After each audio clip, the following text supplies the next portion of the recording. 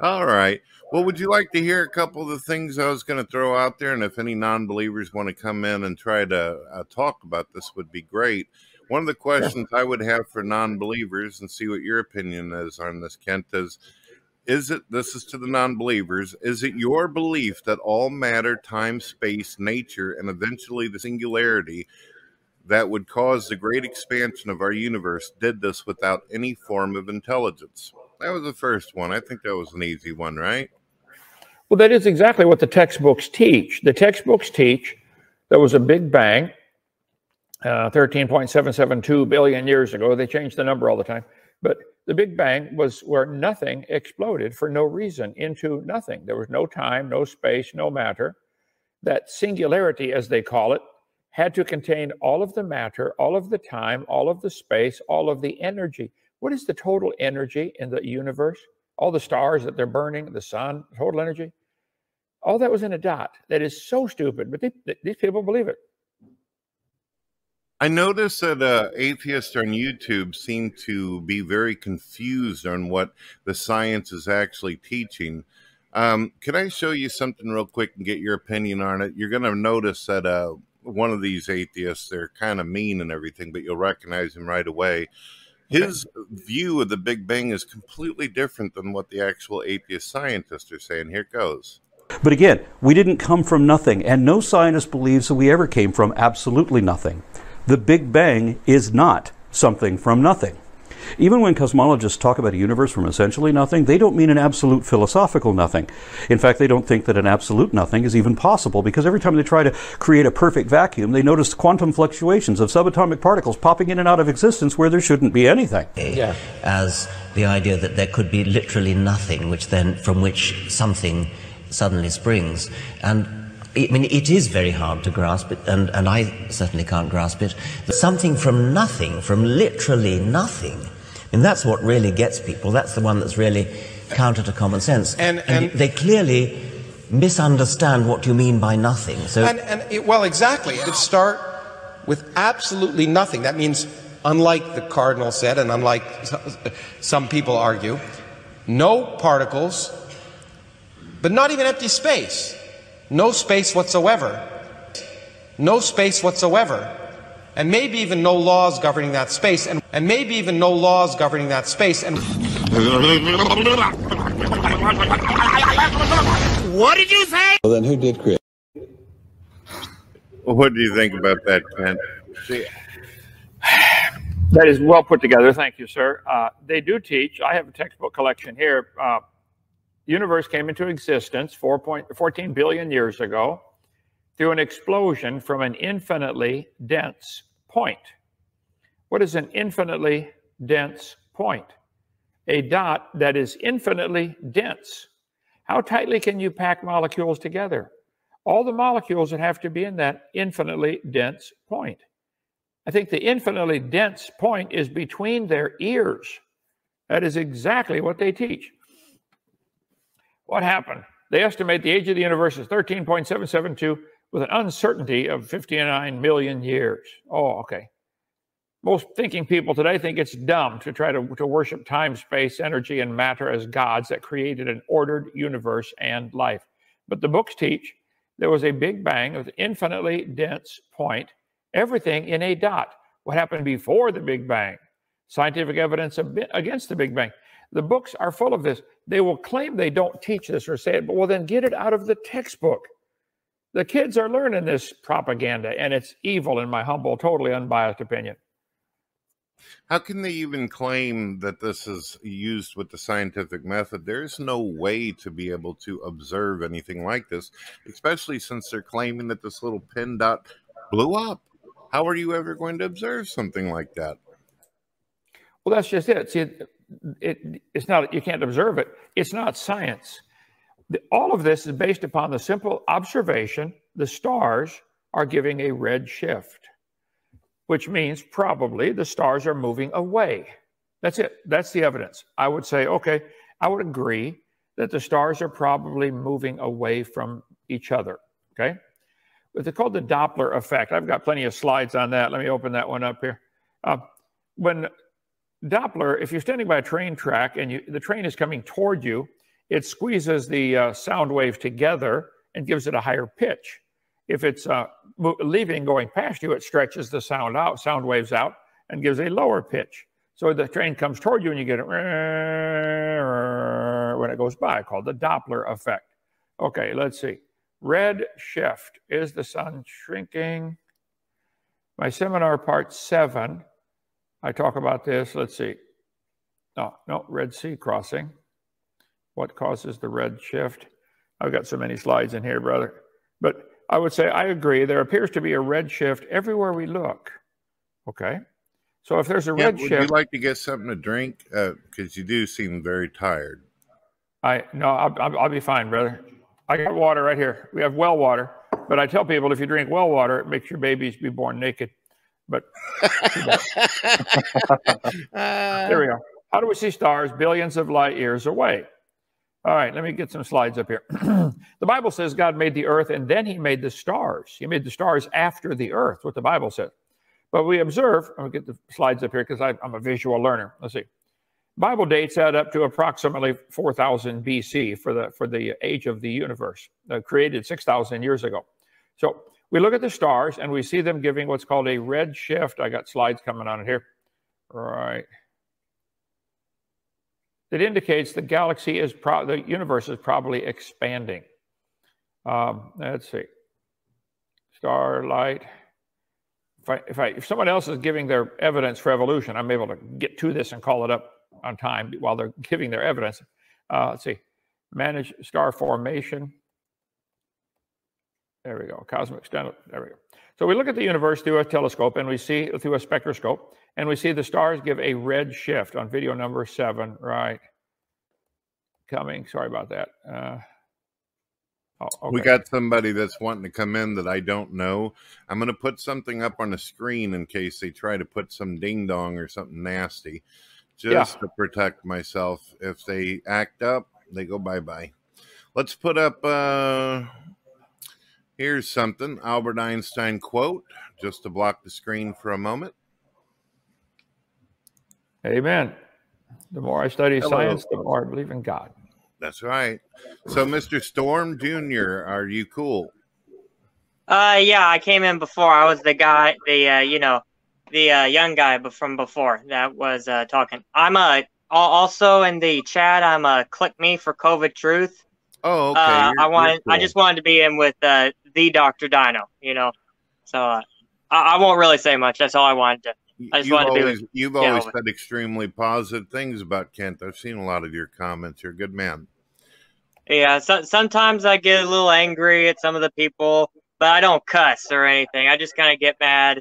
But there's nobody here, first of all, and second of all, Kent Hovind's here, so I'm going to be a little calmer, even if there were people here. And if the atheist ever shows up who was supposed to debate him, then I'll leave right away. That's fair enough. Fair enough. What you got for us, Kent? What does he have for us? I thought he was going to ask a question. Did you want to ask a question, Mr. Phoenix or Mr. Praise I Am? Well, I did have only one question for Kent Hovind. Okay. I noticed that in your last Bible study, you were talking about different words, like the word will, in 1 Timothy chapter 6, like something about those that will to be rich, and then you said that it meant those who desire to be rich. The word will means desire. Do you think that it would be all right if I were to use your Bible studies to try to make a study Bible of my own and put it on the internet for free? Well, you're certainly welcome to do my Bible studies on the internet for free. You're welcome to do all that. I've been through quite a few books of the Bible over the last 6.5 years, I guess. I've been here, I can go back and look, Genesis and Nehemiah and quite a few. You're welcome to. I'd love somebody to put it all together, into one. I don't have time. One coherent platform. We have some. Sandra, why don't we sell the Genesis Bible study on? What else do we sell? Bible studies. You sell, I believe, the Daniel one. Daniel, no. The only Bible study we sell is the Genesis Bible study. The only one we have is the Genesis one. So. And then one on Earth is about to happen, which is based on Daniel and Revelations. Okay. So yeah, go for it. Can't believe I can't find my slides on the red shift. There we go. Got to be getting close. I got about 60,000 slides now, so it kind of helps if people ask the question in the same order that I have the answer. That would help. So why do you think it is? I notice that this is a problem whenever you've gotten into debates with atheists. They don't like to talk about the universe and the way it's arranged in order for their variables to work with evolution. They don't like cosmological evolution. You seem to notice a pattern with that? Well, the idea that time, space, and matter can come into existence by themselves from nothing for no reason, it sounds stupid, because it is stupid. Now, for us to say God created it is technically not a scientific answer. I understand that. But they don't have a scientific answer either. They have I believe, a SpongeBob imagination. Just imagine all the matter in the dot, SpongeBob. It's not science. But they want to claim it is science, and they want all of us to pay for their religion to be taught.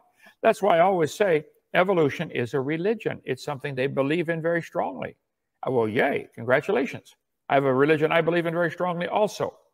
But they should stop calling evolution science. It has nothing to do with science. Something they believe in. Nobody's ever seen nothing produce something.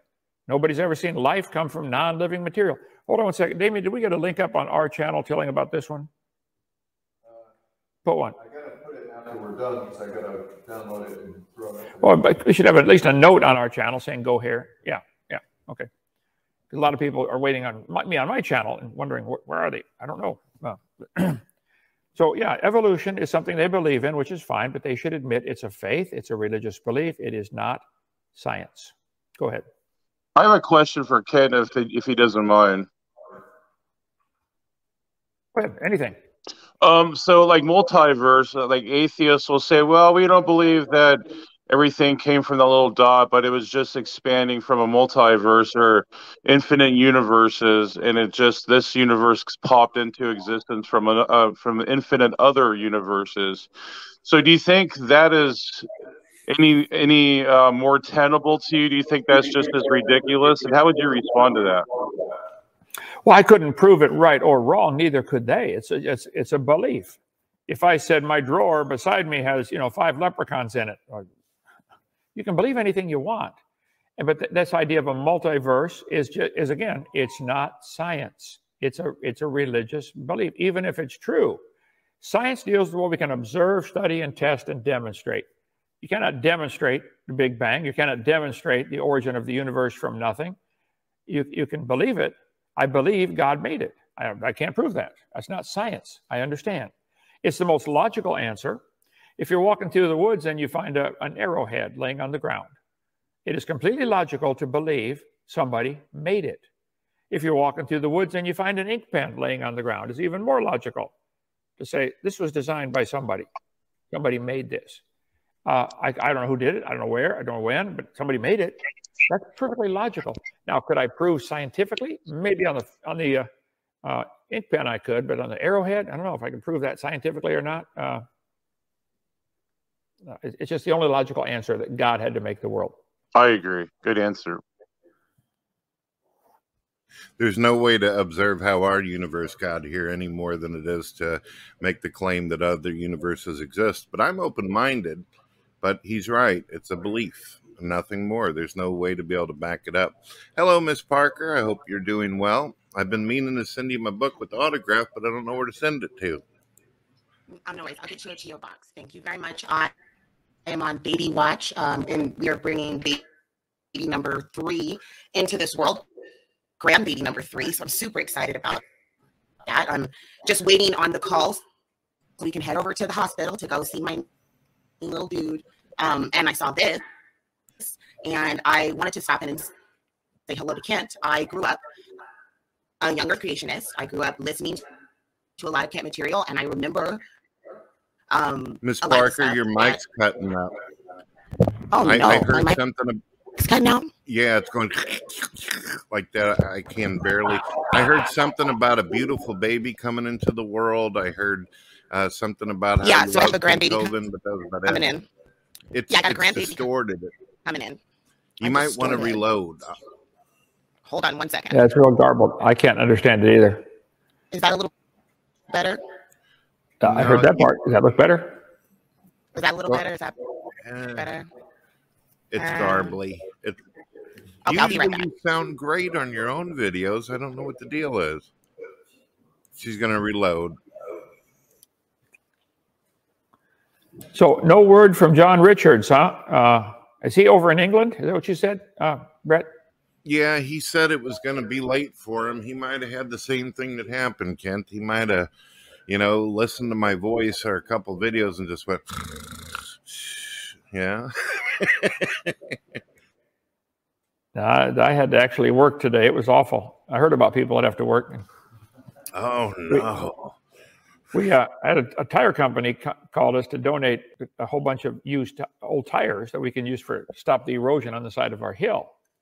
Well, the guy started throwing them off the truck, and they were rolling down into the lake. So I was down there trying to catch them and knock them over. I was running back and forth, back and forth, back and forth. And for an old man, I could move pretty quick, couldn't I, though? Yeah? But it wore me out. So anyway, I listened to a little bit of John Richards. Because he wanted to have a discussion, not a debate, if I understand. And he believes in evolution. Is that what you were saying? Yeah. Yeah, he claims to be a retired scientist and all that. Claims that he's been in many different fields, and I suggested to him that he might enjoy a discussion with you. And when I said Kent Hovind, he went, "Really? Kent?" He got all excited about that, and but apparently he crashed out or something. That's sad. That's sad. Miss Parker, you want to try your mic again? I'd love to hear what you have to say. I would love to try my mic again. I'm hoping it's better. You sound great. Better. Perfect. I wanted to come on to say hello to Mr. Kent Hovind, and as Brett likes to call him, Mr. Kent Hovind. Very fancy. Yeah, it's very fancy. Mainly because when I grew up, I don't know if it's okay to call you Kent or if you want me to call you Dr. Dino. I don't know. I'm going to do Dr. Dino.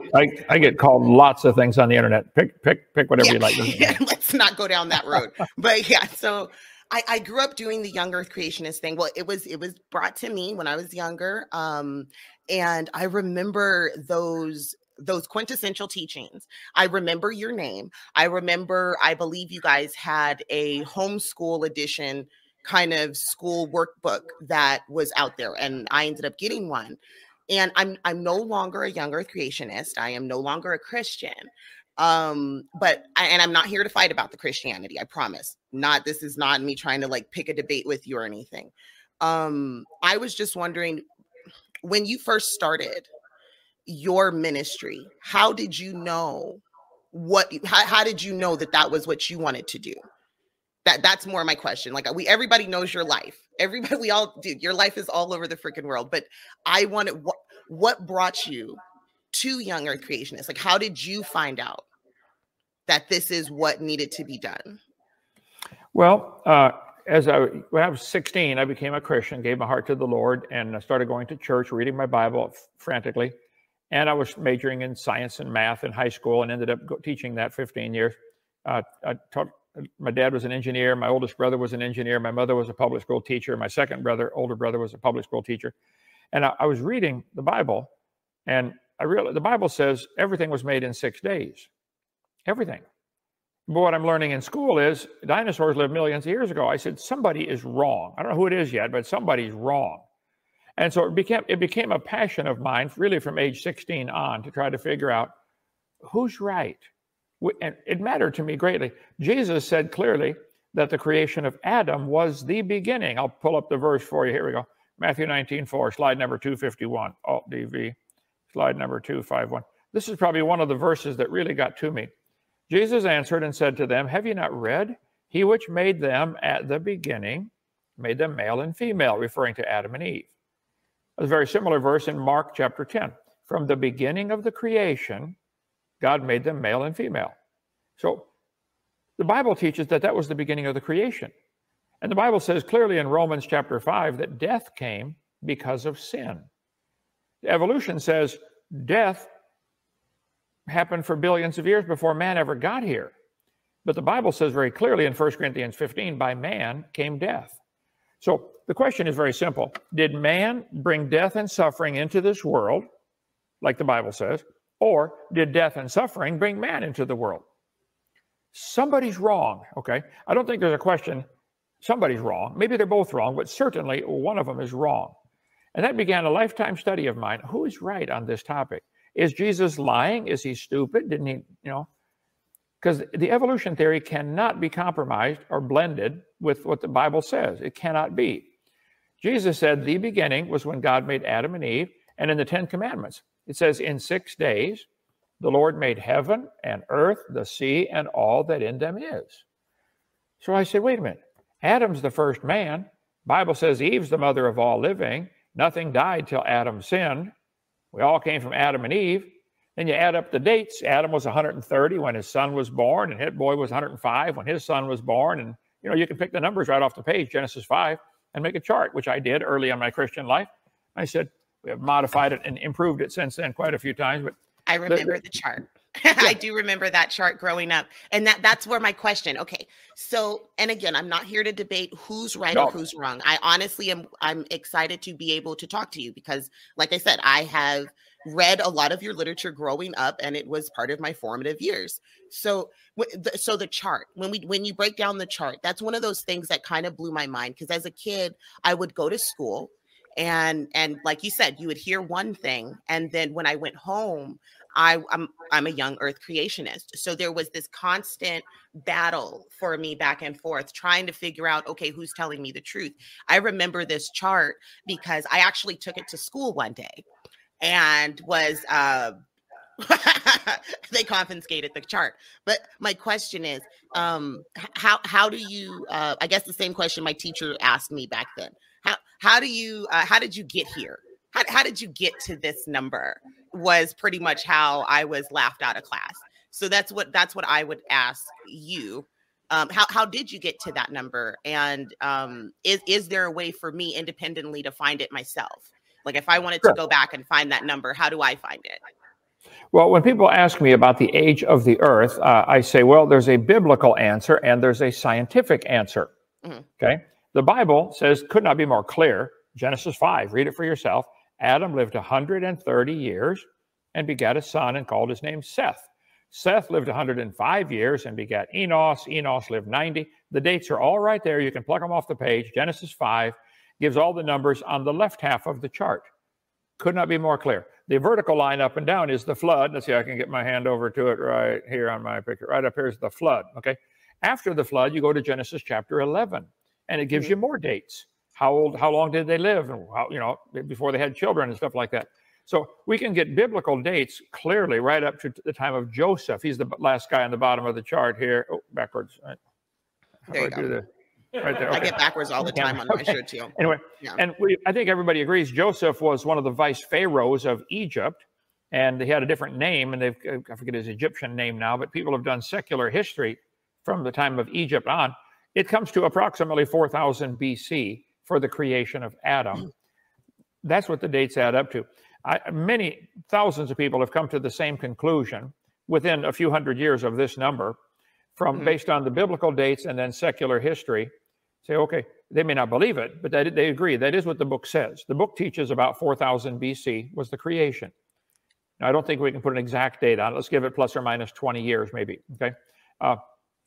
So by looking at the Bible saying nothing died till man sinned, which makes more sense to me, that God, the God that I worship, made a perfect world and we wrecked it.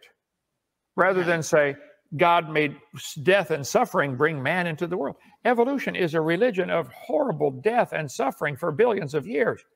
Millions of animals have to die and suffer for us to evolve slowly to become, where we are today. That's not the God that I would want to worship. My God made it right, made it perfect, and we wrecked it. I think a lot of car manufacturers make really nice cars. They send them out there and somebody wrecks them. Not the manufacturer's fault. It's the driver's fault, usually. So the textbooks... Oh, sorry. Go ahead, Kent. Well, the textbooks say, it happened billions of years ago. So somebody's wrong. And you said a young earth creation. I guess I don't like that term. 6,000 is not young. That's a long time. And you can explain everything. I don't know what other term to use. I don't know what other term to use for it. Is there a more accurate term now? Because I apologize. Yeah, well, I don't know if young earth creationism is old dated. Because I'm old. I'm sorry if it's outdated. Yeah. I'm a biblical creationist. The Bible teaches 6,000 years ago, God made everything. 4,400 years ago, there was a flood that destroyed the world. The flood explains everything we see on the world today, all of the layers that we see. I keep this thing on my desk. All you do is flip it over, and it starts making a whole bunch of layers every time in minutes. The textbooks will tell you. A question? Yeah. Do you know when the pyramids of Giza were built? The pyramids in Egypt, the Egyptians were famous at exaggerating their numbers of how long their, King George was king for 2 million years.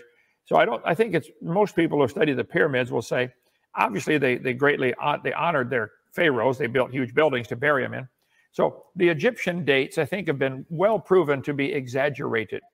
But the pyramid, my theory would be probably the Great Pyramid, not all of the one that's called the Great Pyramid, might have been built before the flood of Noah, and it would have survived the flood. What would a flood do to a pyramid?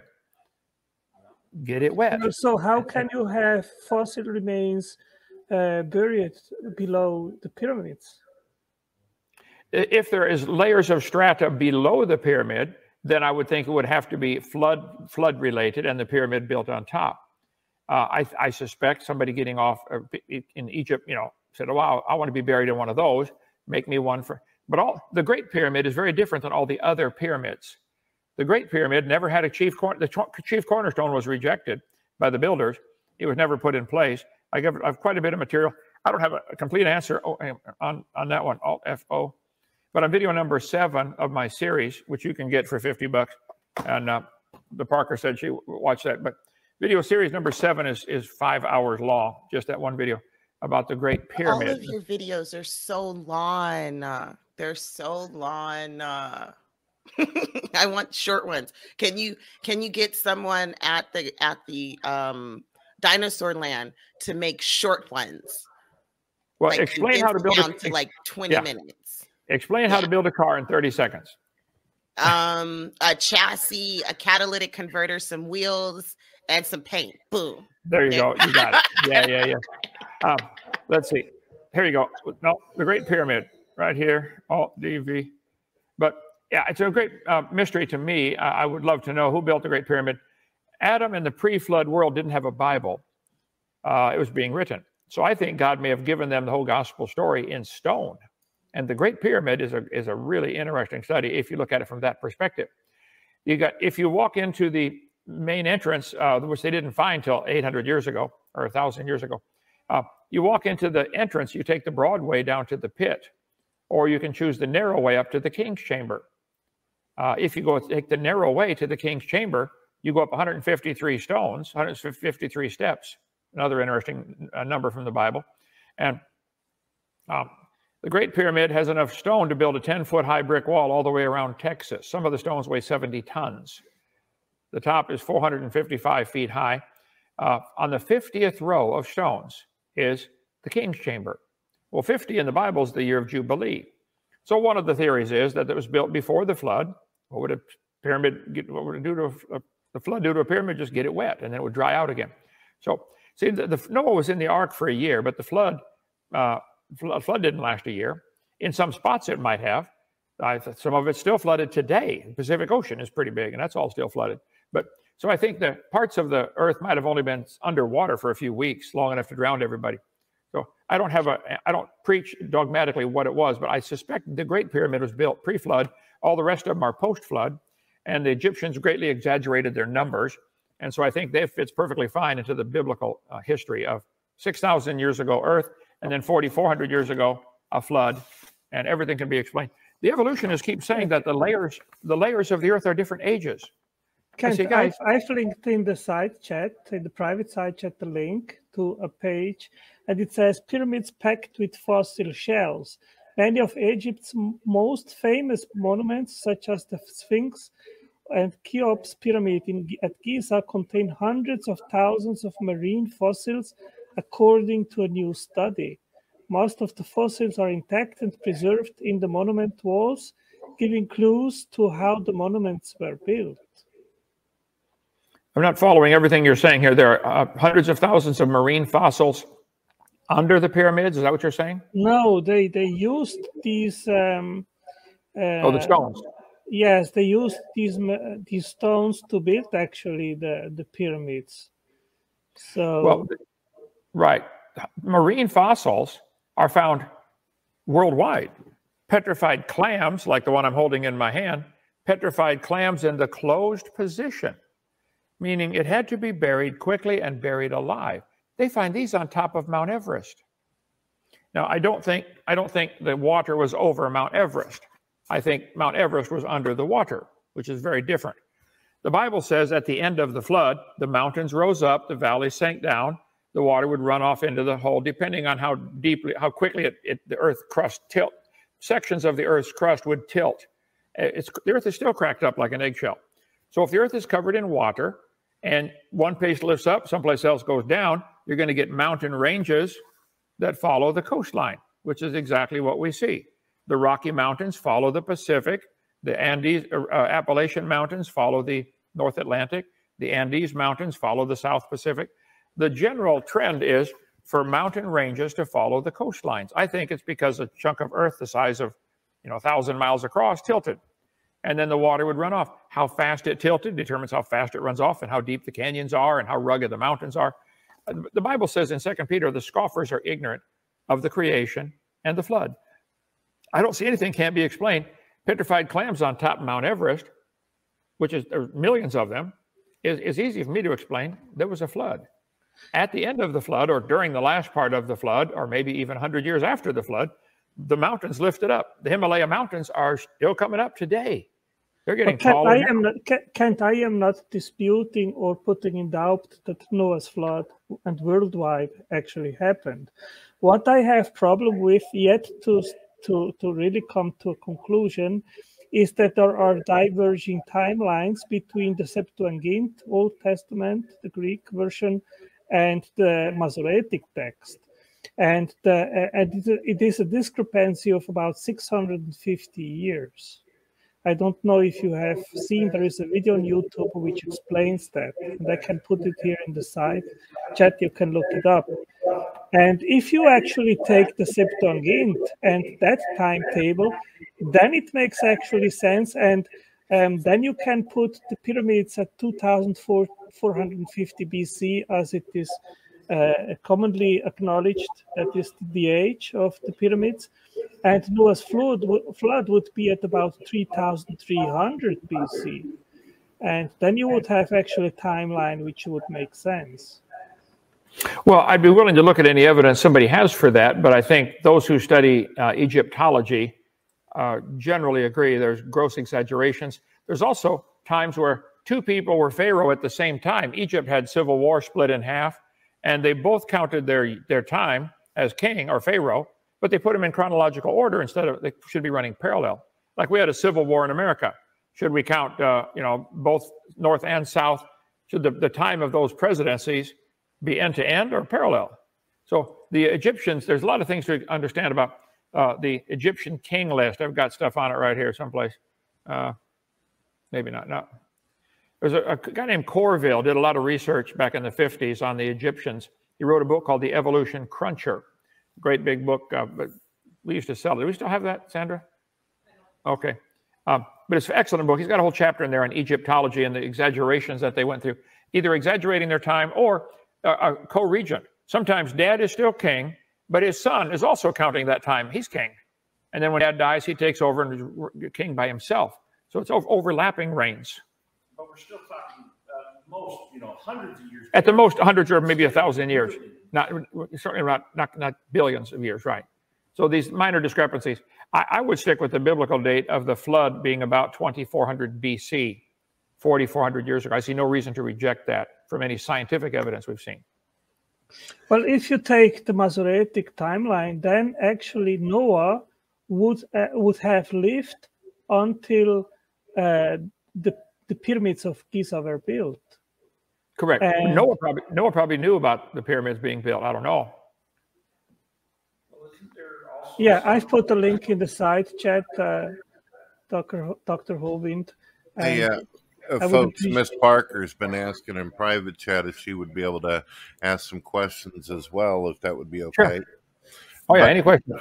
before we do that, I was curious, Kent, what you think of this. Since we don't have our atheist in the room like we wanted, maybe we should show a short thing of the alternative view and see if it makes sense to people. Are we ready? Here we go. Check this out, Kent. You're going to love it. Fish. Human beings are still fish. Human beings are fish? Why, yes, of course they are. How long did that take? A couple billions of years, millions. A couple of millions? How is that observable? It's not. Do you believe we all came from sponges, Dave? Do you believe this textbook is right? Yes. But my 200 million great-grandfather was a fish. And by the way, the same fish was your 200 million great-grandfather too. We're all African apes. We're apes with a shave. Yeah, exactly right, yes.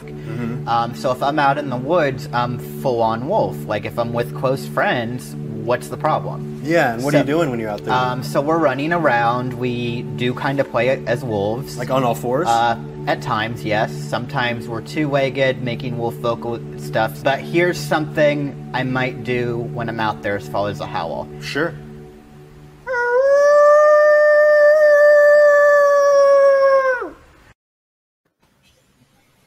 What? There's the alternative, Kent. Well, I did have a question about evolution. Now, again, totally, we don't have to, I'm not trying to fight with anybody at all. I'm just asking the question because I am genuinely curious. When Dr. Kent Hovind talks about evolution, there are several types of evolution that Dr. Hovind talks about. There is planetary evolution, star evolution.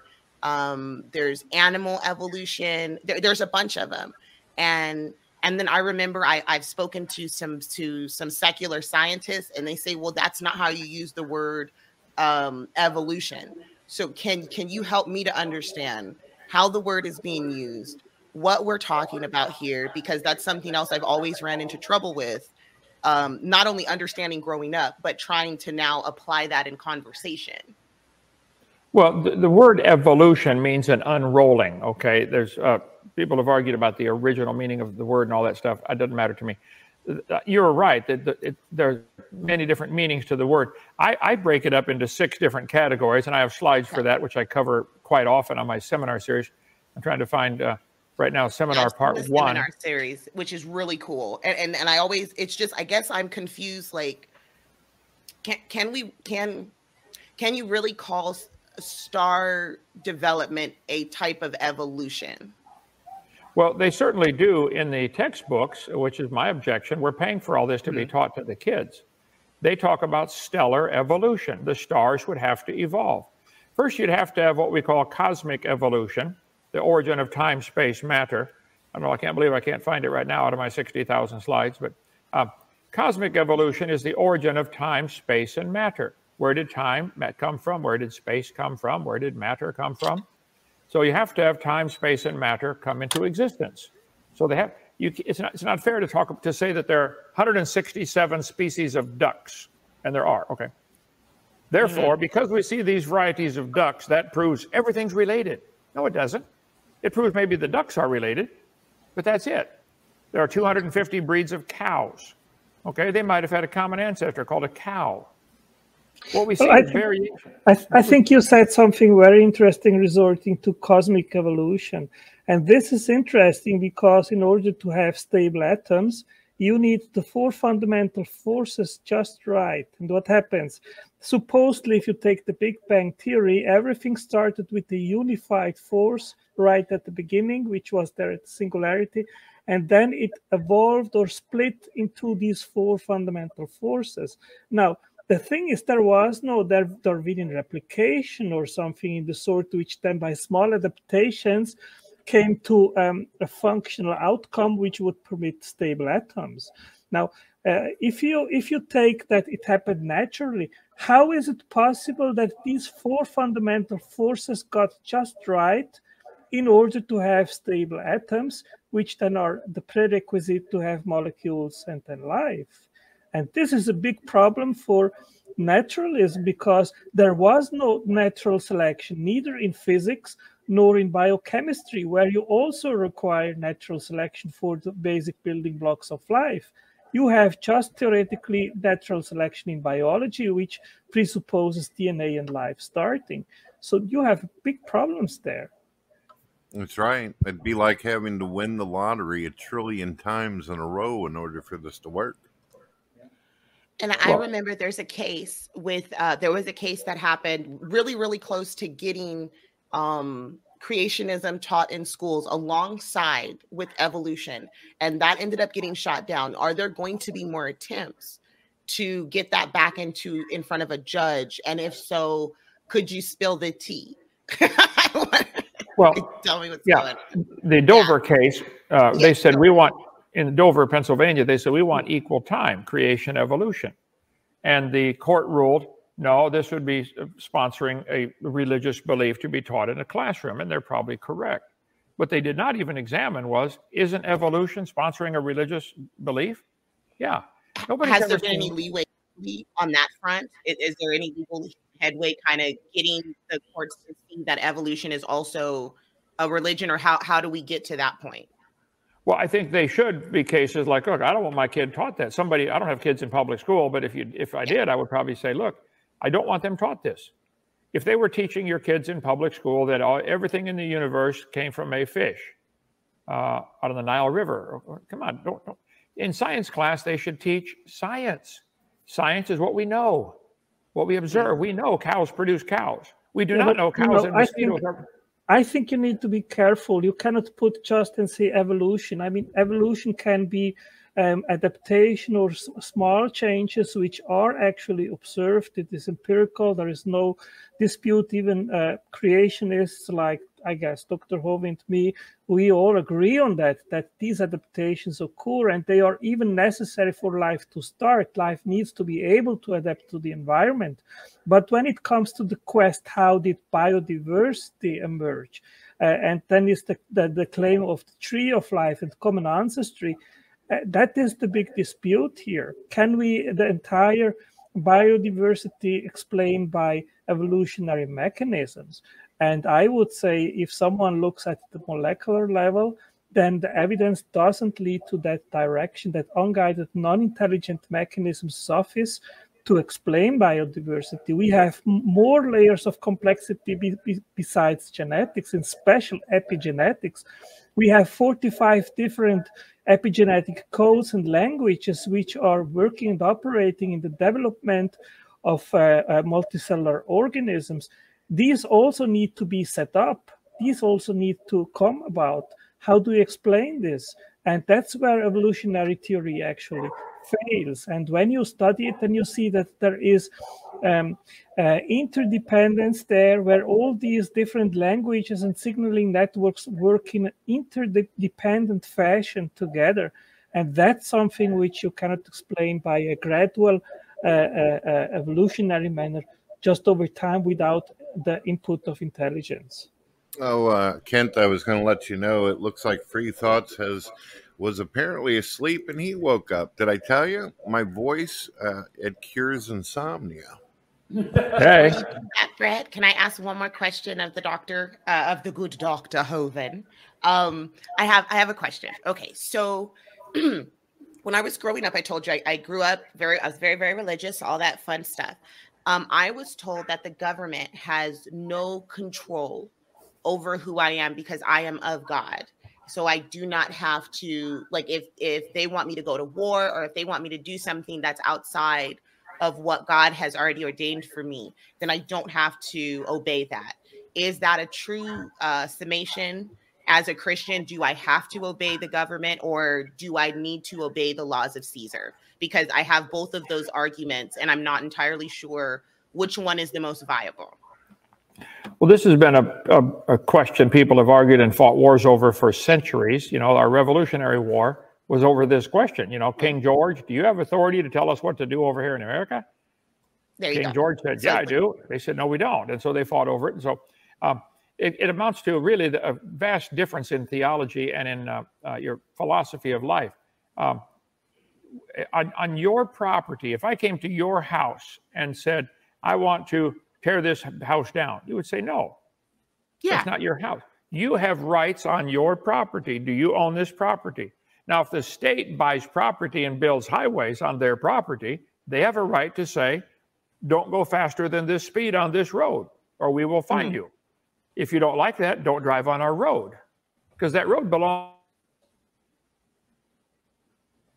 Kent, your mic has went quiet. You cut your mic. Don't do that to me, bro. We're in a jazz here. You were getting onto the highway. If you speed, get off my highway. That's what his battery went out. He's gonna switch it real quick. Still can't hear you, Kent. Sorry. You got to fix that. Something. Yeah. Goodness. He may need That's to one reload. of those plaguing questions I've had, because if I talk to certain people, they're like, no, you have to obey the laws of Caesar. And then you have other people who will say, well, no, if Caesar's telling you to do something that's against God, then you shouldn't do it at all. And I guess I'm just wondering, and I'll take the question from any of you guys if you want to take a whack at it, but it is a genuine question, so I'm totally here to listen. Well, what was that, Mr. Tangelo? What was that quote from Jesus? Give unto Caesar what is Caesar's, but give unto God what is God. Right, so correct. I think as long as the laws of man do not supersede God, then there shouldn't be any kind of issue. But it's obvious in the state of the way our world is, there's a lot of things that are going way against the concept of God.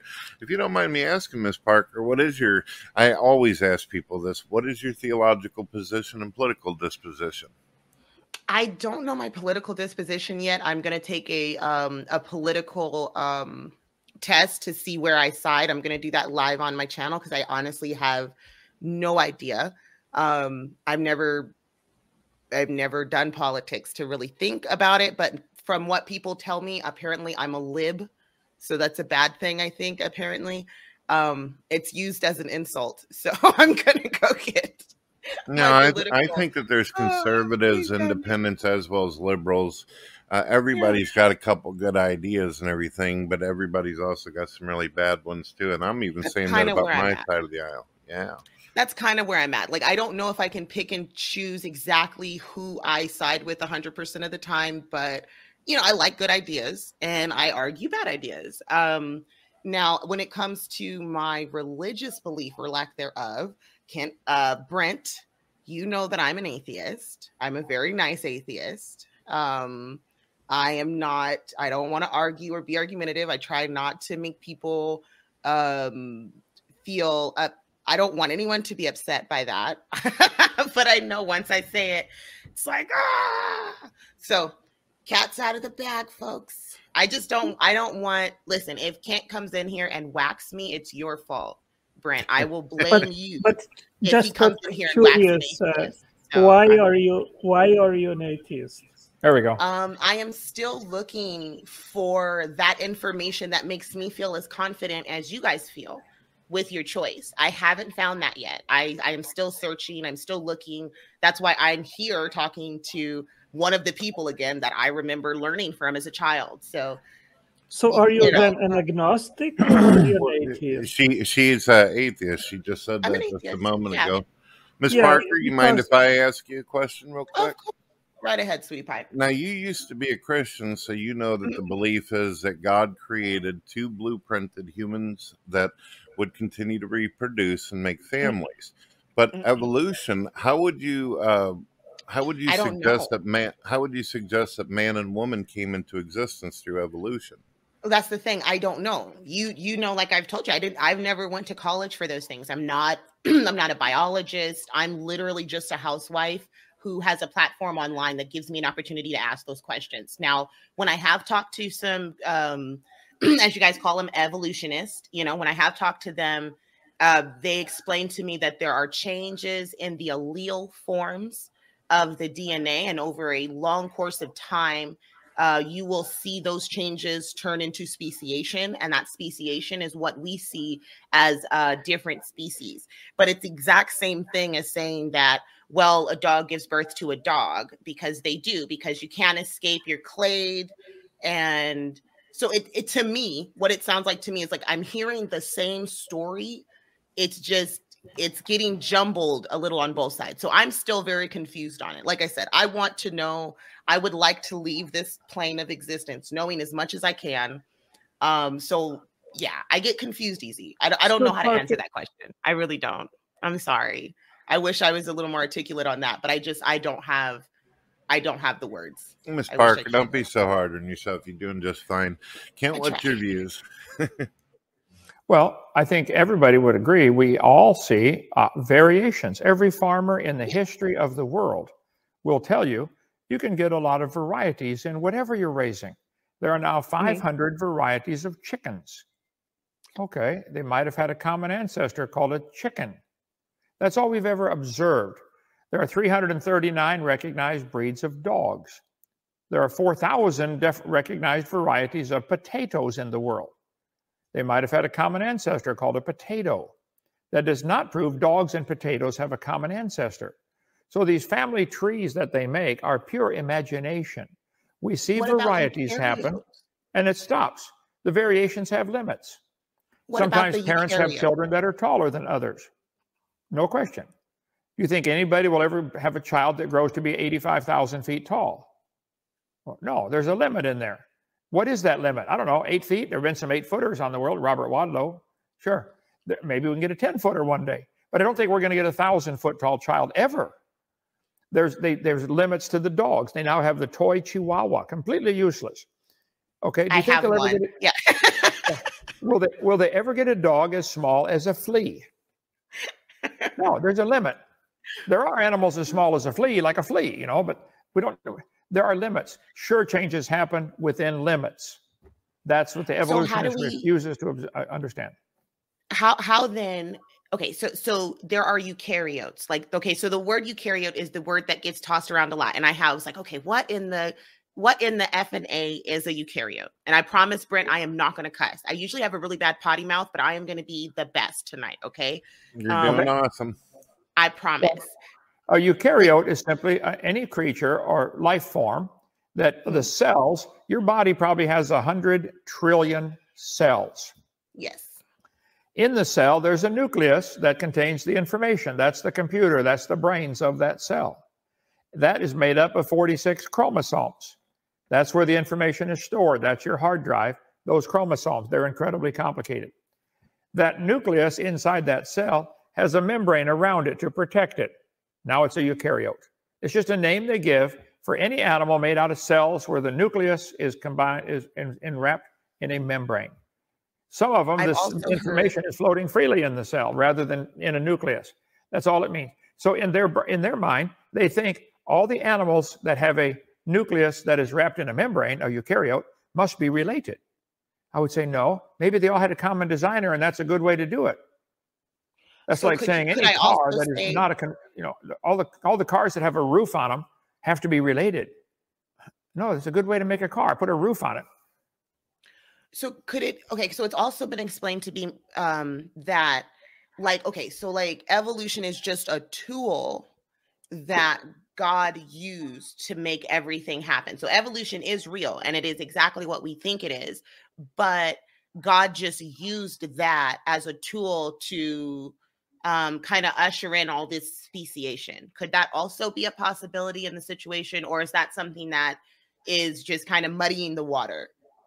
Well, that would be accusing God of being pretty cruel and mean and, you know, causing lots of death and suffering, because evolution leads straight into the idea of Adolf Hitler or the Civil War racism. If the variations happen, which ones get to survive? Oh, the superior race. Charlie Darwin's book, The Origin of Species by Means of Natural Selection or the Preservation of Favored Races. So the idea that one color of skin is more superior to other colors of skin is what started our Civil War. Adolf Hitler believed that. He thought some race was superior. In his mind, he had a chart that he went by. The blonde-haired, blue-eyed were the superior race. They're the ones that are the most advanced. That's what Hitler thought. And we should really kill everybody else off to make the humanity better. All these people, the biggest killers in history, killed people because of their belief. They believed in the survival of the fittest, kill anybody who disagrees. So that's a good chart. I like that one, Brett. So the idea that man has evolved, I would not blame God for that. I think God created the genetic code of every life form to be able to produce a variety. I think the pine trees can produce some babies that'll survive on genetic code of every. Pine trees produce some babies that survive in sandy soil, and some produce babies that survive better in wet soil, swampy soil. So there's now 113 or 115 different varieties of pine trees. They might have had a common ancestor called a pine tree. That's it. That's microevolution or variation within the kind, but that's not really evolution like they talk about in the textbook. I saw Jonathan there for a minute. Yes, it's getting exciting. I don't want to take too much of your guys' time because I feel like he probably has way more educated conversation prepared. Well, I hope you hang out, Miss Parker. Enjoy having you in. I did want to ask one more question, and this is a little bit more personal of Kent. So this is my Christian brain and heart talking to you right now. Okay, I still suffer from hell dreams. I have these dreams where I wake up and I see, the rapture is happening and there's hellfire and there's all of these things happening.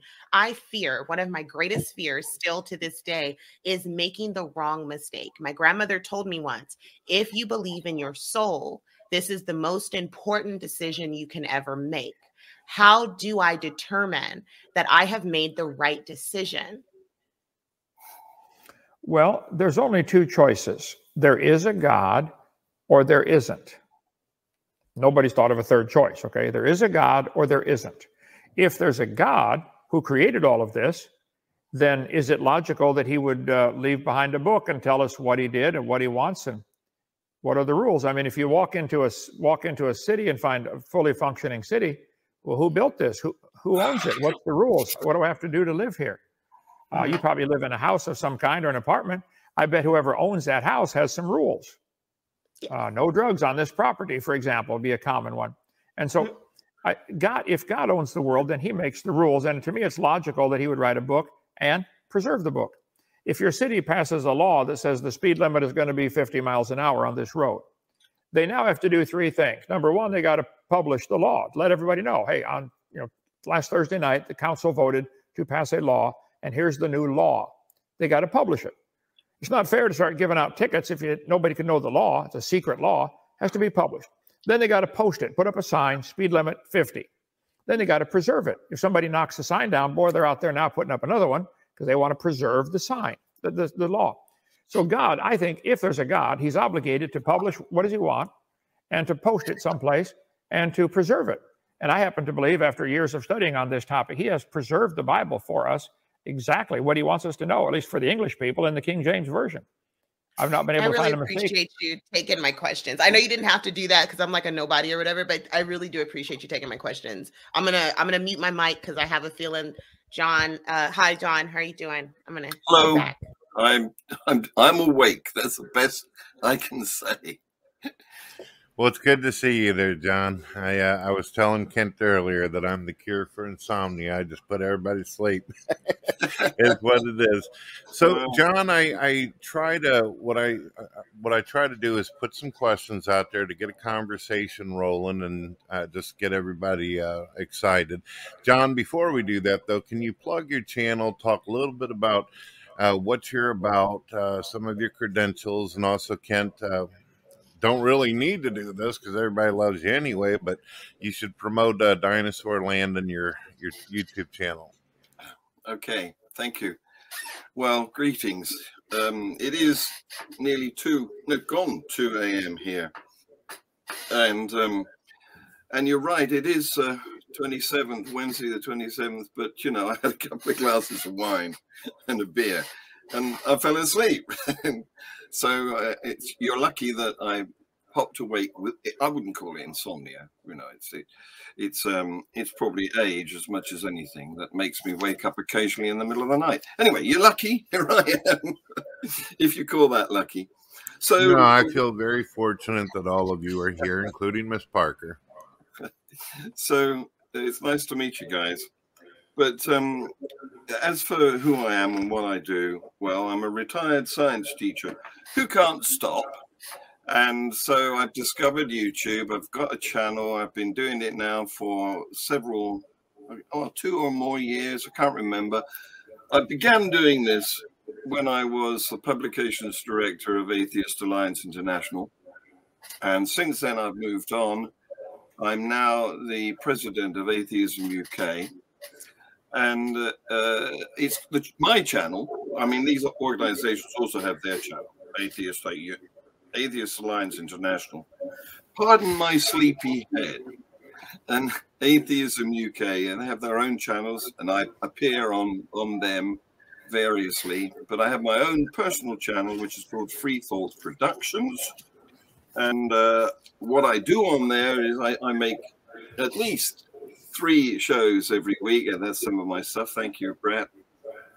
And one of my shows is called Global Atheist News. It's where I feature the news which doesn't normally get shown on the mainstream news channels. This is the news that's specifically of a religious origin. Okay, so it's what Global Atheist News does is report on events in the preceding week that have happened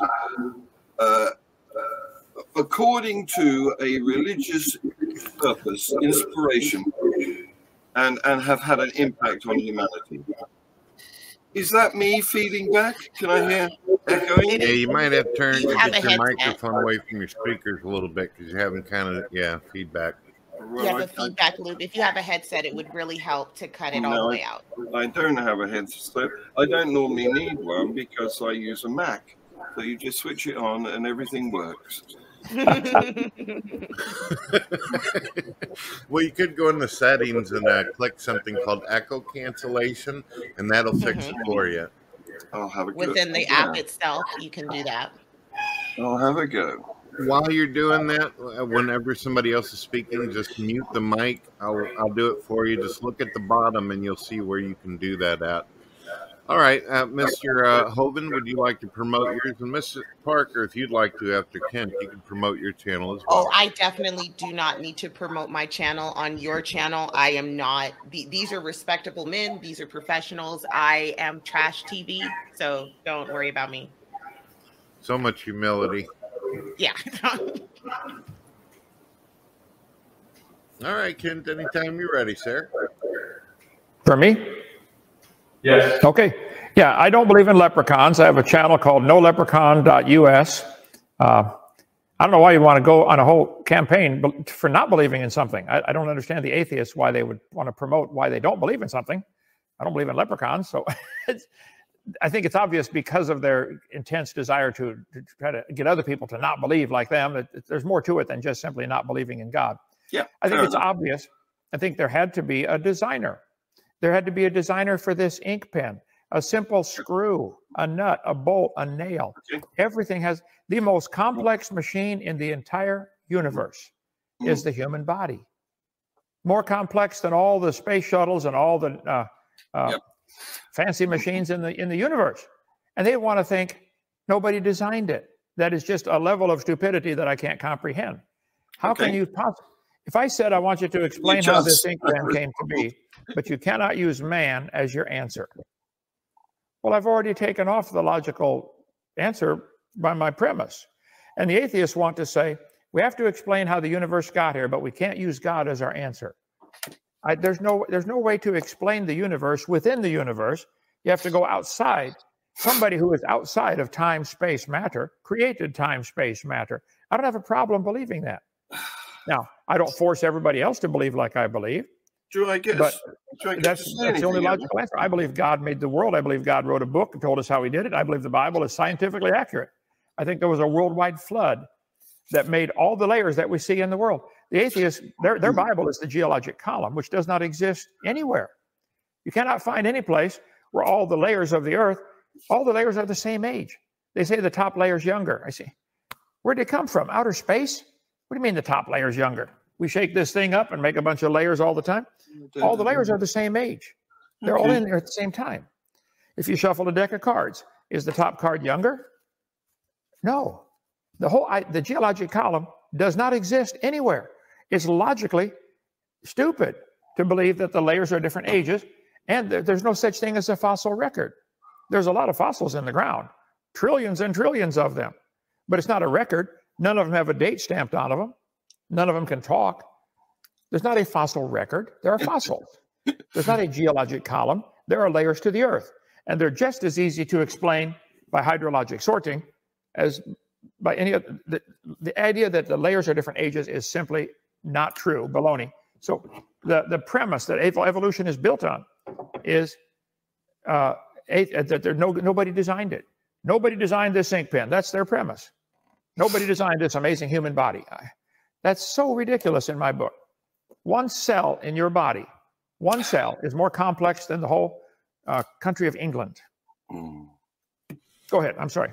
All right, let me throw out some questions, see what you guys do with it. We'll let Mr. Richards respond first. The first question is it your belief that all matter, time, space, nature, and eventually the singularity that would create the great expansion of our universe did this without any form of intelligence? You first, Mr. Richards. Well, first of all, I want to... Can you hear me now? Yeah? Yeah, good. I've checked my echo cancellation button. It was always on, as it always is. So I don't know why it was echoing. It doesn't seem to be now, so that's good. So I've just been swamped with a tirade of nonsense, I'm afraid. And before I get into your question, I want to blow back on that. So,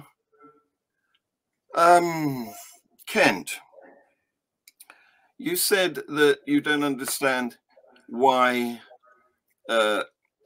atheists have channels.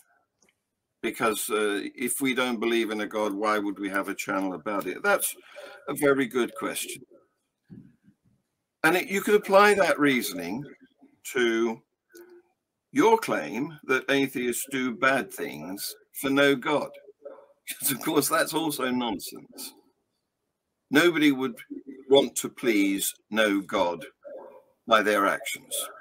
So what you've just done there is undermined the common theistic claim that atheists do something because they don't believe in your God, because it doesn't make sense. And putting up that meme contributes nothing to the conversation, because that's just a claim. And Stalin didn't do the atrocities that he committed because of no God any more than anyone did. There is no reason to try and please an agent that you don't believe in. Yeah, I've seen all these memes. Take them down and let me address the issue here, please. Okay? And then, Kent, you went on with fallacy after fallacy. You mentioned you used the fallacy of personal incredulity when you said that everything's complex and therefore it must have been designed. Does that echo me again? Yeah, unfortunately, folks, we got to kind of mute our mics whenever one person's talking, or we're going to get that awesome feedback. Feedback's awesome with the guitar, though, isn't it? Yeah. Well, Brett, can we do one topic at a time? We're going to have 5 things going here. Which particular? If he'd like to talk about atheism and doing bad things, and Stalin, etc., let's finish that topic before we go on to another one. So we talk about morality of atheism, objective morality. Is that what we want to talk about? Whatever Jonathan would like, but I would like to do one topic at a time. Whichever topic it is, just pick one. I was trying to address the outpouring of error, misconception, misunderstanding after each other that you came up with, Kent, a few minutes ago. Well, let me ask you a simple question then. How do you tell right from wrong? Right from wrong is a judgment call based on the incident individually. It's a contingency matter. There is no absolute right or wrong. Okay. Any act, even murder, can be assessed, evaluated as being right depending on the occasion. I mean, if somebody is threatening to kill your child, it's right to kill them to prevent that happening. And you can't have an absolute predetermined rule about any action or almost any action. And so we determine right from wrong by the way it affects others. You know, if it causes harm to others needlessly, it's wrong. Well, you just gave an absolute. You just said if someone tries to kill your child, it's okay to kill them. Are you absolutely sure that that is absolute? Well, I can justify that on biological grounds because we are evolved to, as a species, to succeed. And we've done very well. There's 9 billion of us. We've populated almost the entire planet, and anywhere that's habitable, except perhaps the bed of the sea. We've even managed to set foot outside of our planet and have an international space station, and we briefly visited the moon. So we are a successful species in terms of population size and conquering of potential habitats.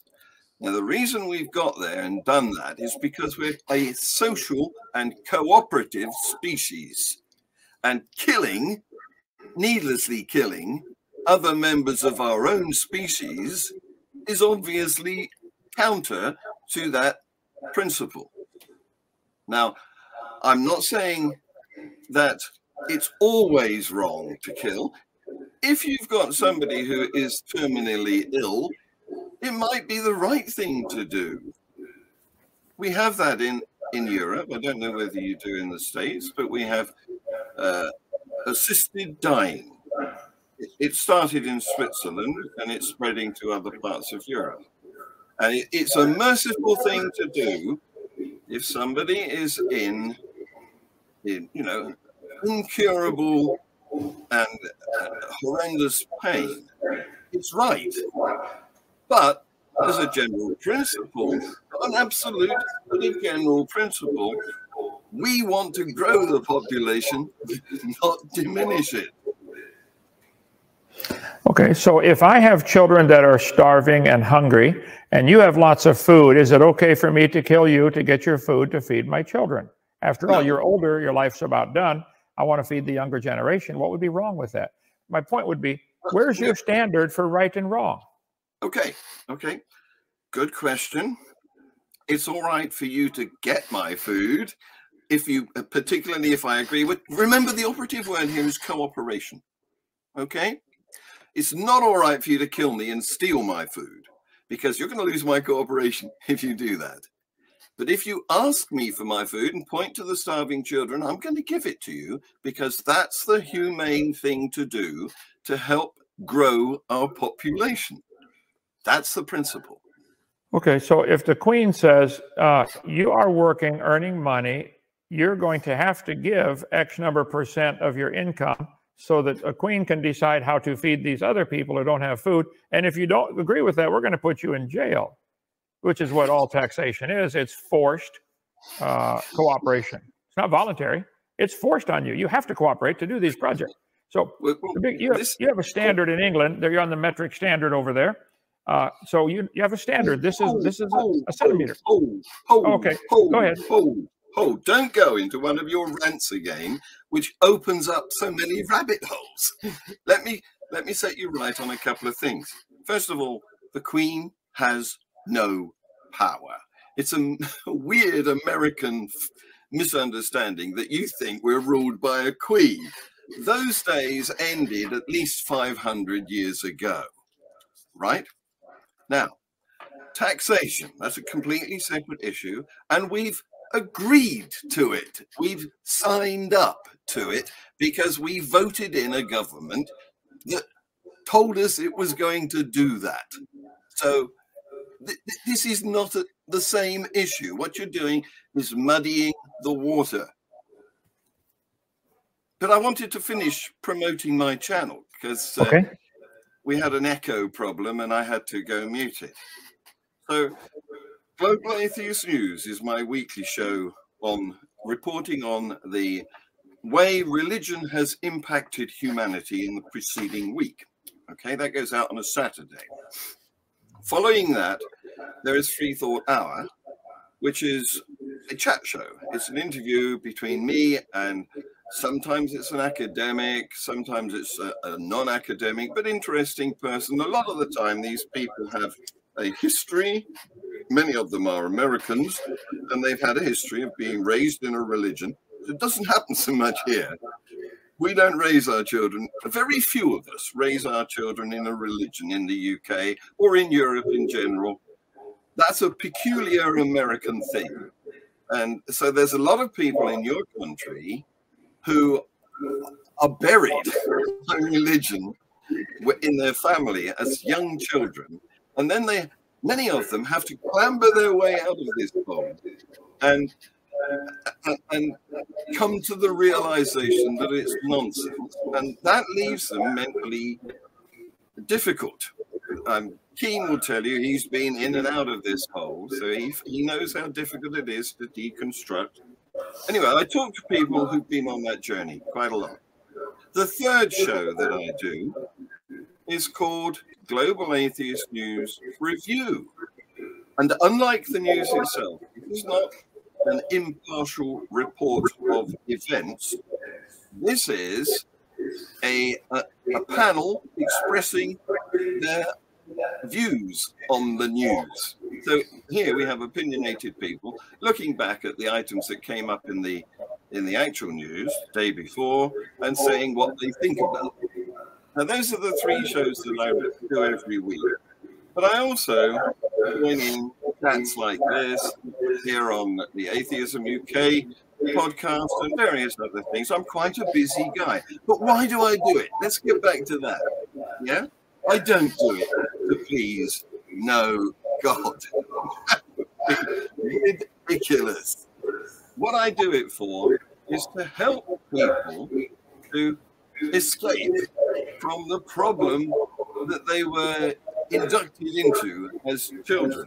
And I'm an ex-science teacher, so I do it to help people understand how everything really works. Not by people up there issuing edicts, but by actual observable processes. Okay, I've finished doing my promotion. Okay. Which of your fallacies would you like me to address? The fallacy of incredulity, personal incredulity, in which you say, this is complicated, therefore my God done it. Do you want me to address that one? Well, I think everybody would agree that complex things, so nobody's ever observed them come into existence on their own. Nobody's ever observed even a simple ink pen come into existence. Okay, we got that. You did your ink pen thing earlier. Right. What do you mean? Explain how this came to be without using man as your answer. Well, that's a ridiculous request because we know how that came to be. It's man-made. Very good. Very good. So explain how a single cell came to be, a single cell more complex than the space station. How did it come to be without having a designer? Okay, well, here's the answer. You're not going to like it, but this is it. We don't know. Then why do we teach it to the kids in school like that's part of science? We don't teach it to kids at school. What we teach is evolution. Now, evolution is not, please listen to this, it's important. It's not an explanation for the origin of life. What evolution is an explanation for the diversity of life. Okay? We don't yet have an explanation for the origin of life. We're working on it. Be patient. Okay. May I say something? I don't understand why non-believers continue to say that abiogenesis or spontaneous generation has nothing to do with evolution. And the very definition of abiogenesis, the original evolution of life or living organisms from inorganic or inanimate substances. So, I mean, that's exactly the definition. Do you have the perfect face for radio, Brett? Is that why you're on a dark camera? What is this? Well, that's me. Okay, right. Okay. You're not very visible. Get yourself a big light. That doesn't matter to me if he's in the dark. The textbooks do teach, in my country certainly, that life started from non-living material. The theory of organic evolution, right here on screen, golifescience.com, a new theory of organic evolution, nature.com, theories of organic evolution, how life got started. They are teaching this at taxpayer expense, and they're not including the idea there might have been a designer do it. Okay. Let me address that. Don't go into one of your rants. Okay. One point at a time. What those textbooks are saying is not that this is established fact. They're saying that this is a speculation. There's a number of ways that life could possibly have begun on this planet. One of them is God done it, your idea, okay? Another one is called panspermia, and that is that it came in as organic molecules from outer space, which sort of seeded the process here on planet Earth. Another one is, abiogenesis, that inorganic matter gradually became more complex in certain circumstances. There's the hot geysers under the middle of the ocean ridge, you know, or there's the warm pools that evaporate. There are various different, but these are not known facts. These are scientific speculation, and we haven't ruled out creationism. We can't rule it out. It's in there as one of the potential explanations for how life began.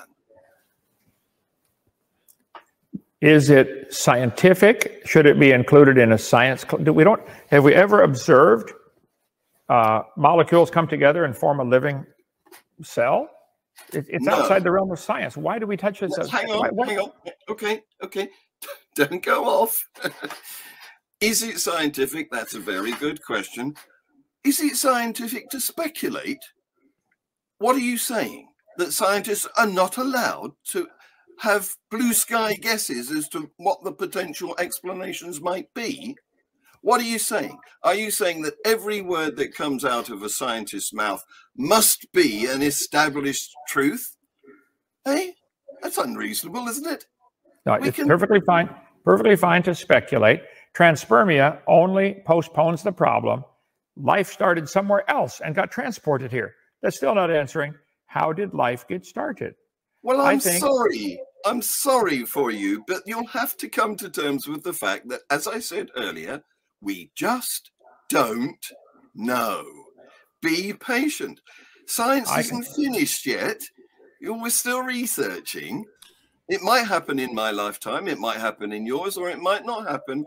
We might not get the answer in the lifetime of even young the Parker. Hello, Parker. Yeah. So I can't, like you said, it's a religion. We have to have faith that it'll adjust itself. No. That's nonsense. It's not a religion. What you have to understand here is the difference between belief and evidence. I wanted to ask you some questions, Kent. I've made notes of them in a document. Give me a minute. I'll pull it up. Well, John, we can do some questions, but there is something that we have to kind of set up here. I've noticed that when Kent starts talking, you kind of jump right in there and over him immediately. Can you let him finish his statement and then you go? Yeah. So you're not even letting me finish my statement, Mr. Richards. Yeah. Right. I'll tell you why I do that. Mr. Richards, one at a time, please. I'm just asking for respect. I'll tell you why I do that. It's because Kent uses a technique called gish galloping. What he does is he piles fallacy upon misconception, upon mistake, upon misunderstanding in a whole rigmarole, and I'm left behind in a wash. Just because you don't like his view or ideology does not give you the right to just keep cutting him off. Let's have a respectful conversation. Well, I'm trying to. Right. I'm trying to have a respectful interaction with Kent, but he's got to let me address each of his points at a time, not just swamp me with a load of nonsense that I've got to try and pick out one or two to react to. All right, let's do. I knew Dwayne Gish, that they called the Gish Gallop. It's the atheists that do this continually.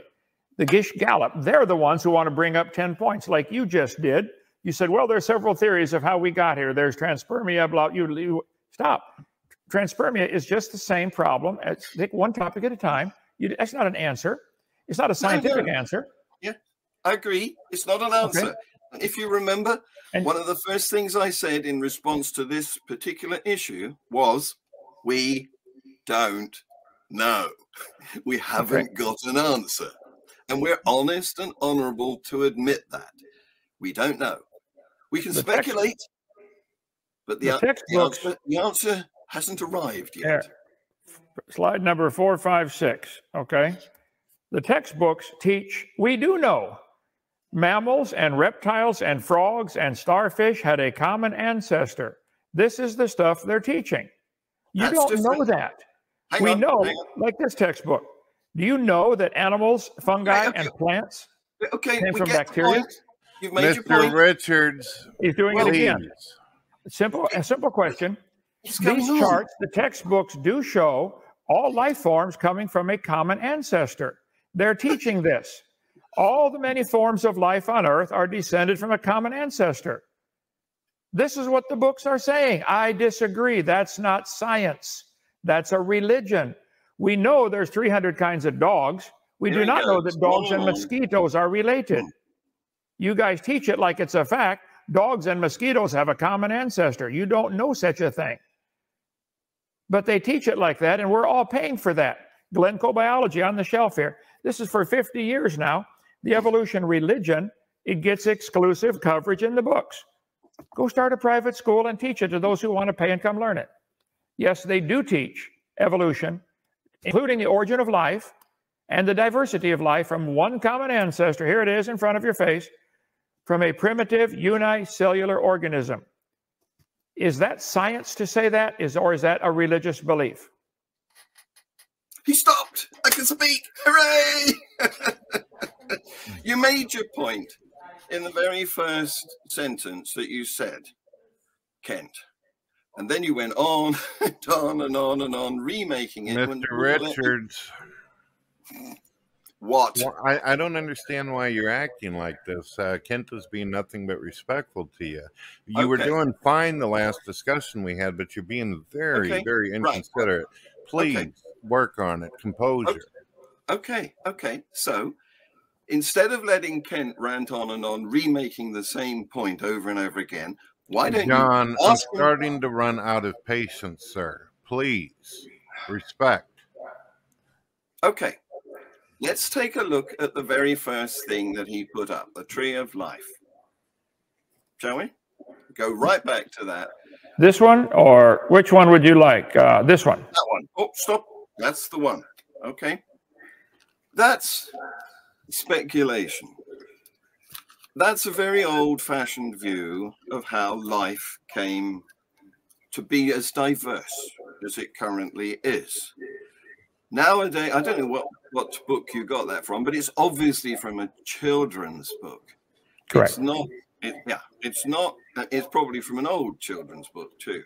It's not current scientific expertise, and we don't give credibility to that simplistic picture of how life diversified anymore. That went out, I don't know how recently, but it's post-Darwin probably. Darwin came up with the original idea, I think, of the tree of life. But although what we can say is that we have a common ancestor, and there's very good reason for that.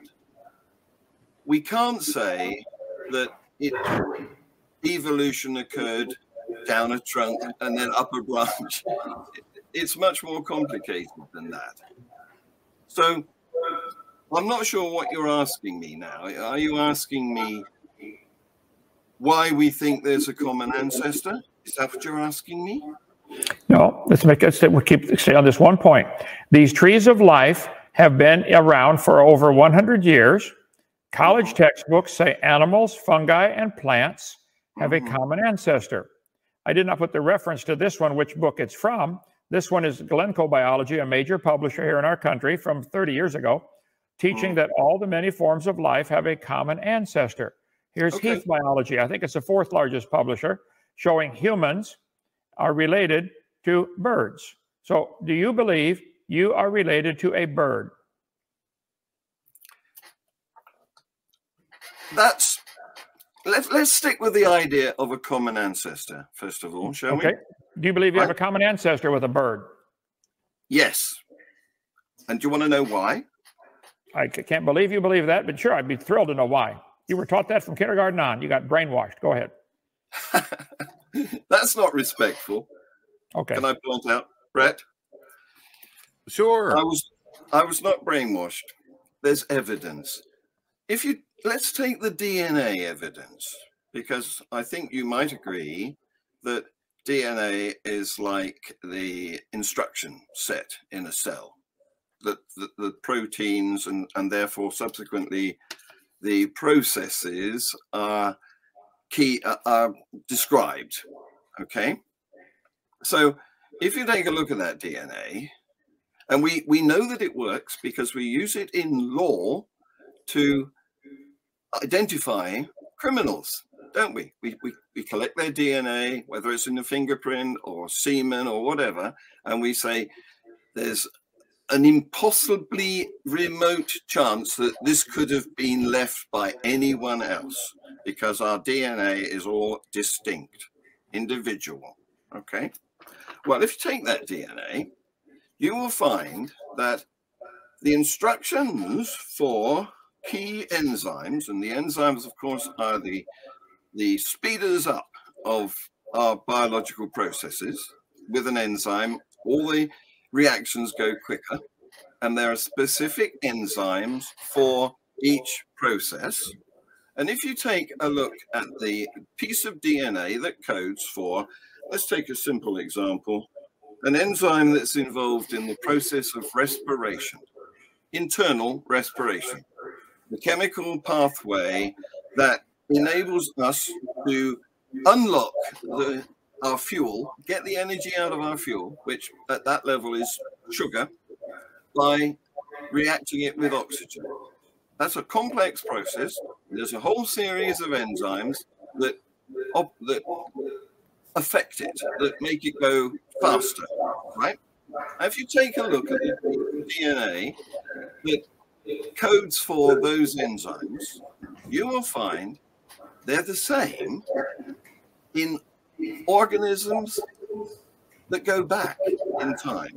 And I don't mean fossils, I'm talking about living organisms that have varying ranges of complexity. So if you look at yeast, for example, or bananas, for example, they use the same piece of DNA, very similar piece of DNA, to form enzymes which control the processes of, in this case, respiration. So the basic process of life.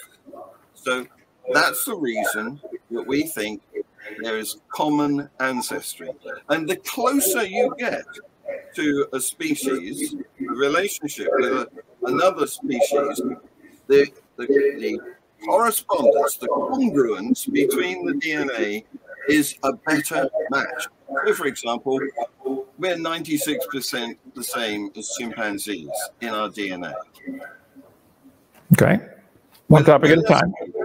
I understand really well what you're saying. I taught biology 15 years. Now, is there any reason to only teach students the similarity in the DNA code proves a common ancestor? Would it also be just as logical to say the same person is writing these codes, a common creator? Okay. DNA, the PowerPoint that I use on my computer probably has thousands of lines of code that are identical to Microsoft Word when I type a letter. So here's the two different programs with thousands of identical lines of code. Therefore, nobody wrote the code. That's your logical conclusion? You've made your point. Mr. Richards, you went on for almost 15 minutes. Can you give the man at least 20 seconds? Come on. You are correct. You are correct to say there are thousands of DNA similarities in different animals. That is correct. It is not correct to therefore conclude they had a common ancestor. It is much more logical to say this code is so complex, somebody had to write the code. It had to write the code. There's no common sense answer to say this code, this DNA code, could form itself. The English alphabet could not form itself by ink falling out of the sky on paper. The English alphabet contains a code, 26 letters and a bunch of symbols. And we can arrange those in different orders and produce words that carry meaning. The DNA code in any life form is way more complex than the English alphabet. Mm-hmm. And it's to me, overwhelming evidence there's a designer for the code. The fact that there are similarities in the respiration process between a bird and a human, because we're both breathing. Duh. Of course there's similarities in the code to breathe. It's not a common ancestor, like you conclude, and want to be forced down all the students, you have to believe this is common ancestor. No. This could just as well be a common designer. We don't know. I couldn't prove either one. If I find DNA code on a crime scene, I'd say the chances are 1 in a bazillion that somebody else did this. Mm-hmm. Just the DNA code is to say that, look how complex this DNA code is, therefore nobody wrote it. This is the conclusion you are falling into. And it's just absolute insanity in my humble, totally unbiased opinion. So yes, I agree there are similarities. I do not agree that proves common ancestry, and you cannot go back in time. Go ahead. Thank you. Okay. Well, what you've done there is you've made an argument from complexity and derived the conclusion, which is not a conclusion, but you claimed the conclusion that means there's a designer. And again, you've swamped me by not letting you made your point in the first sentence of what you said back then, and I wanted to respond to it, but then you went on, and I've lost the point. I've lost the will to live, in fact. So, Mr. Richards, what did you say at the beginning of that little piece? You said, why do we conclude that it wasn't designed? Well, we don't. As I said earlier, creation is still in the frame. The answer is we don't know. And there are 3 possible explanations for how life originated. One is creation. That doesn't mean it's your God. Another one is panspermia. And another one is abiogenesis. And there could be a combination of these two. But why don't we think that your God is a likely explanation? I'll answer that question. I could have answered it after your first sentence. It's because every mystery that we have so far solved has turned out not to have a creator, deity, agent in the sky as the explanation. Every mystery we've solved, and we've solved millions of mysteries, and none of them required that explanation. So the chances of creationism being the correct explanation is vanishingly improbable. Panspermia is not an explanation for the origins of life, says Adam Lohr. Adam, if you don't mind, can you explain to Mr. Richard why panspermia is not a good speculation or answer for it? Sure, yeah. I think Kent earlier explained this. Kent, are you able to mute? I can mute it here. He can mute it over there. Yes, we can mute. Thank you. I think Kent explained this earlier that, and I'm sure Mr. Richards understands this, that would just, if there was panspermia, it would just explain how life started here on Earth, but it still asks the question. You're begging the question: where did it originate in the first place? Yep. I'm not muted. No, good. Okay. Yeah. Well, you're right, and I bring you back to my original statement. We just don't know. And you're right. What panspermia does is puts it back one. It says life did begin some other way elsewhere and then came here. I accept that. But so does creation, because, of course, creation assumes that God came, I don't know, from somewhere. All creationism does is put the explanation back another step, the same way that panspermia does. It moves the question from how did life originate to how did God originate? That's a good point. Creation isn't being put in public schools and people are not being forced to pay for it. They can go to a religious school or a church or something like that in order to learn about it, as where evolution is being claimed to be knowledge of something. And as you've articulated, you don't know. They don't know. Yeah. Okay, my turn. He mentioned there are three theories: creationism, transpermia, and abiogenesis. Transpermia simply postpones the problem or puts it out of reach. And like creation. The question is, do they in your schools in England, or in, I don't know which part of the United Kingdom you're from, but do they in the United Kingdom over there give equal time to teaching the creation story, or is it all emphasis on the option number 3? That it had to happen by, I know we don't know, but yet they teach it like we do know. This one shows crocodiles and humans have a common ancestor. This one shows snakes and birds have a common ancestor. Which is true. This is what is taught, and this is my objection. This isn't science. This is something we believe. Biology teachers have a common ancestor with sponges. The kids look at this, they learn this, kindergarten, first grade, second grade, all through grade school and high school. And they come out believing it because they've seen lines drawn on paper between animals and plants. Mm-hmm. This is propaganda. This is not science. If you don't know, then they shouldn't have lines on these paper and say, kids, you're going to be tested on this. Are you related to a bat? That's what they teach the kids. Yes. All forms of life had a common ancestor. This is what is taught. This isn't science. Go ahead. Thank you. Well, I don't know whether you weren't listening earlier on, because I explained why we know that there is a common ancestor to pretty much all of life. It's because of commonality between the DNA. And yes, I'm in England, and yes, that is taught. I used to teach biology to pre-university level. And yes, we do teach evolution because it's a fact. And in science lessons, we don't spend time teaching creationism because there's no evidence for it. It's like panspermia. There's no evidence for that either, except that, we found a few meteorites with some quite large organic molecules in them. That doesn't mean anything.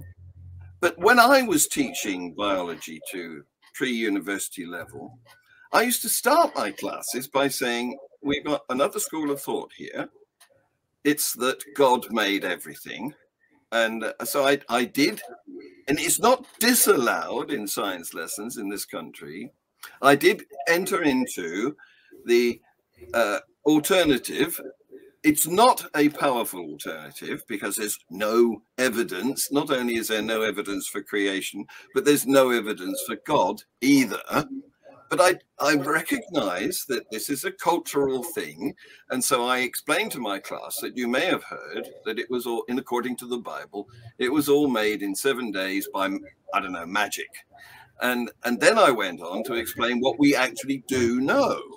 And what we know is the theory of evolution has got mountains of evidence, not just from fossils. I know you creationists love to poke at the fossil record, but every field of biology supports the contention that evolution is the best model for explaining things. Okay. You said there's no evidence for creation, and we explain what we do know. We know cows produce cows. That's been observed millions of times worldwide. Okay. We know birds produce baby birds. Yep. We know humans produce baby humans. How do you know birds and humans have a common ancestor? You said the DNA code. That's not an answer. Surely you see the logic in this. The similar DNA code does not prove a common ancestor. It could prove a common designer. The code is just too complex. But you just leap right over this. Well, look, birds and humans have the similar DNA code for respiration. Therefore, we have a common ancestor. That's what you taught your kids in biology class, wasn't it? Yes, yes, it was. Yes, yes. Guilty as charged. Then you brainwashed. You didn't teach. You brainwashed students. You didn't teach at all. You brainwashed. Go ahead. Nonsense. Nonsense. Absolute nonsense. It's not just the evidence from the DNA. There's evidence from embryology, anatomy, physiology, biochemistry. Don't gish gallop on me now. No gish galloping. That's what you guys do. Embryology. Do you really believe embryology is evidence for evolution? Is that your stand? It depends how you interpret it. Let me explain to you. Let me explain to you. Thank you. Let me explain to you. There is a peculiar commonality between how embryos develop from a fertilized egg. Okay? They all go through 2-cell, 4-cell, 8-cell, 16-cell, 32-cell, and then they begin to look like a fetus. But initially, the fetus just looks like a slug, including us. We look like a tiny little wriggly slug after about, I don't know, 5 days of gestation. And then at a later stage, we begin, maybe 7 days, we begin to take on a more human form, but we're only that big. Yet at that stage, of course, our eyes are closed. Yes, that's a good example there. But that was Haeckel's mistake. Can I finish what I was saying and then get to Haeckel's mistake? Okay. There is this commonality, as you can see, let's take vertebrates, because that's what you pictured there. They all have a tail. We used to have a tail in our mother's womb. It got absorbed. We used to have other features that resembled other embryologies. And if I gave you an embryo of a pig at a certain stage of development, you wouldn't be able to distinguish it from a human embryo because there is this amazing commonality. And the likely explanation for that is that we have a common ancestor. Now, what Haeckel did was he came up with the expression, ontology recapitulates phylogeny. Okay, you're going to find that for me? Oh, I've got all that. Yes, I got it long. And you've already brought up, you've already gish-galloped past about 5 points, okay? The fact that there are similarities, and you said yourself, oh, that's a good illustration. This is the fake illustration that Haeckel made. On top are his drawings. Underneath are actual photographs. Well, we don't of course. Have a tail. Of course. But as embryos develop, sure, they go through similar stages of development. That's what works. Mm-hmm. It's following a code in the development. That's your claimed explanation. And it's your claimed explanation. This proves a common ancestor. I'm saying that the likely explanation, this is called abduction. When we're looking, you correctly said that we can't go back in time and see these things happening. But what we can do is apply reasoning that is based on what we do observe happening today, which is change happens, speciation occurs, we see it. We can apply that knowledge to chronological progressions that we can find in the past, whether they are fossil records or embryology. Now, Haeckel didn't have a camera, poor guy. He had to do drawings. And of course, naturally, they're not very good. But his mistake was to interpret that ontogeny, which is the development from an egg, recapitulates phylogeny. And that is the only error that he made. The reason it's an error is because phylogeny is a human fabrication. We've made it up. Nature doesn't have boxes. We say you group of animals look similar. We're going to put you a box over you and call you an order, a class, a family, whatever, some sort of level of taxonomy. Okay? And that's false. Nature is really a blurred spectrum. We only do that to make it easier for us to talk about things. I agree. Thank you. All right, you guys mind if I ask a question real quick? John, do you believe that you come from a millions of year old shrew, which was, according to what they call it, it was a ancient rodent? Do you believe this? The evidence is very convincing. The alternative explanation that God went zap and created a shrew is not convincing. Okay, so what is the evidence that that humanity came from a rodent? The evidence is in DNA, biochemistry, embryology, anatomy, physiology, modern medicine, geographic distribution. It's John, we're talking about a creature that supposedly existed millions and millions of years ago before humanity even existed. How are you able to compare DNA? We in that case, for a start, supposedly existed that's a mistaken conception, because the evidence that it existed is very strong. It's not a supposed existence claim at all. And you're right, we don't have the DNA of the shrew that survived the asteroid destruction. But what we do have is evidence in other forms. We have fossilized evidence, and we have present day shrews. You know, we can look at present day shrews that they weren't all extinguished, and so we can compare from them. All right, that's wonderful. Kent, do you want to take over for a little bit? I got to use the rest area. Okay. Yeah, I sit here, drink water for 2 hours. You have incredible faith to believe that these similarities somehow demonstrate to you a common ancestor, when each one of them is so unbelievably complex. I think we could look at, I'm not sure what all automobiles are manufactured in your country, but we could look at the automobiles here in America and take Chevrolet and Dodge and Ford and say they probably go through a common building process. I bet they start with the frame, and then they add the undercarriage and the body and the hood and the engine. I bet there's a similar sequence of events for how the Ford is assembled and how the Dodge is assembled and how the Chevy is assembled. I bet there's thousands of similarities. I bet the computers that are reading lines of code to tell what to do next, probably the lines of code for Chevy and Ford and Chrysler are similar. That none of that would prove a common ancestor. All of that would prove this is a system that works. You got to put the frame together first. You don't put the key in the ignition and turn it and start the car until you've got an engine in place and a starter motor. Of course, there are similarities in lots of things in living form, and you mentioned about we had a tail, but we lost it because we didn't need it. Well, that is simply ludicrous. The tail bones we still have today are anchor points that allow reproduction. If you think the tailbone is vestigial, I will pay to have yours removed. Okay? You will quickly discover that was a major mistake.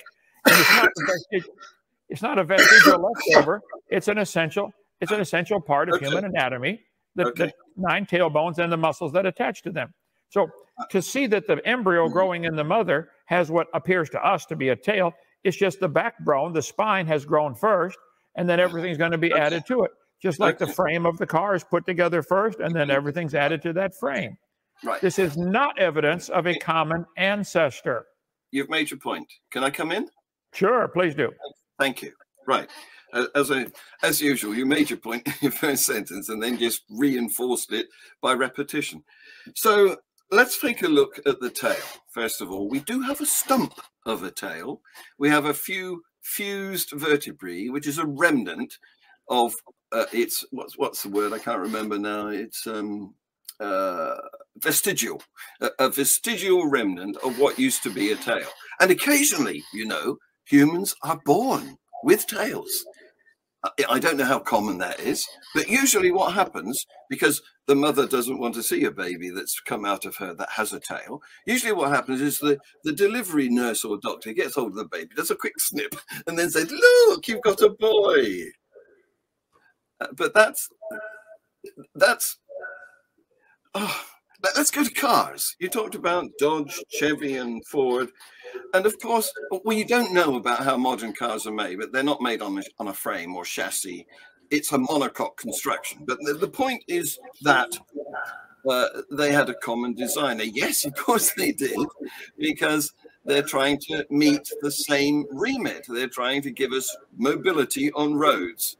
And that is best met by a solution that includes 4 wheels, an engine, a box, and a steering wheel, and some other controls. But that doesn't mean that this hypothesis, this technique applies to everything in nature.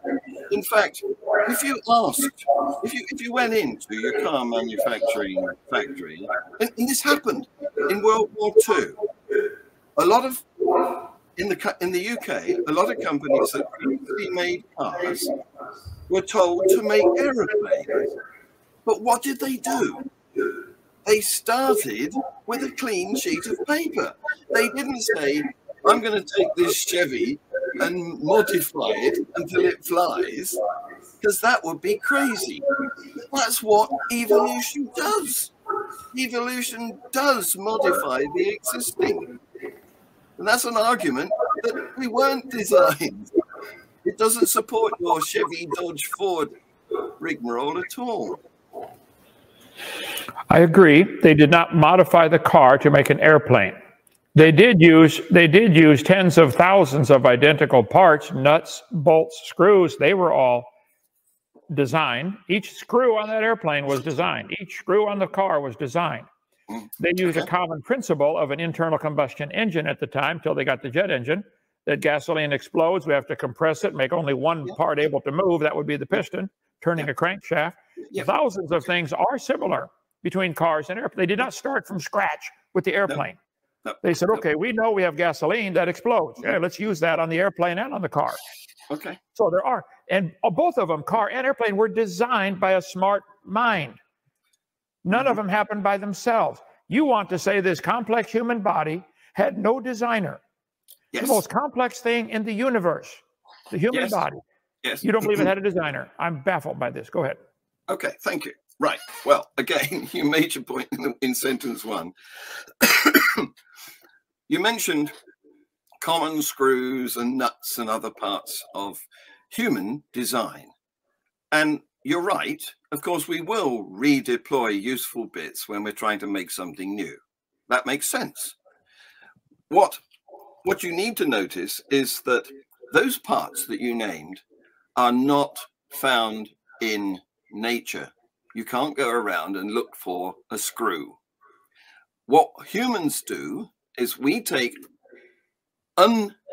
natural things and we work on them to change them into the form that we like. When you find a chunk of marble, you don't see the statue inside it. That has the chunk of marble has to be worked on to get the statue out. And so everything that humans have made has signs that we made it. For example, even if you take 2 half coconuts that are used to make the sound of a horse foot, the sound of a horse.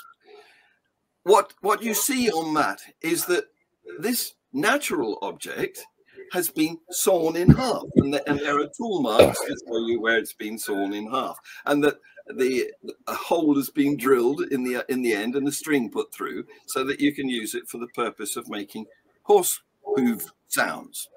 So what we do is we take things that are natural and then we work on them and use them to produce whatever product we're after.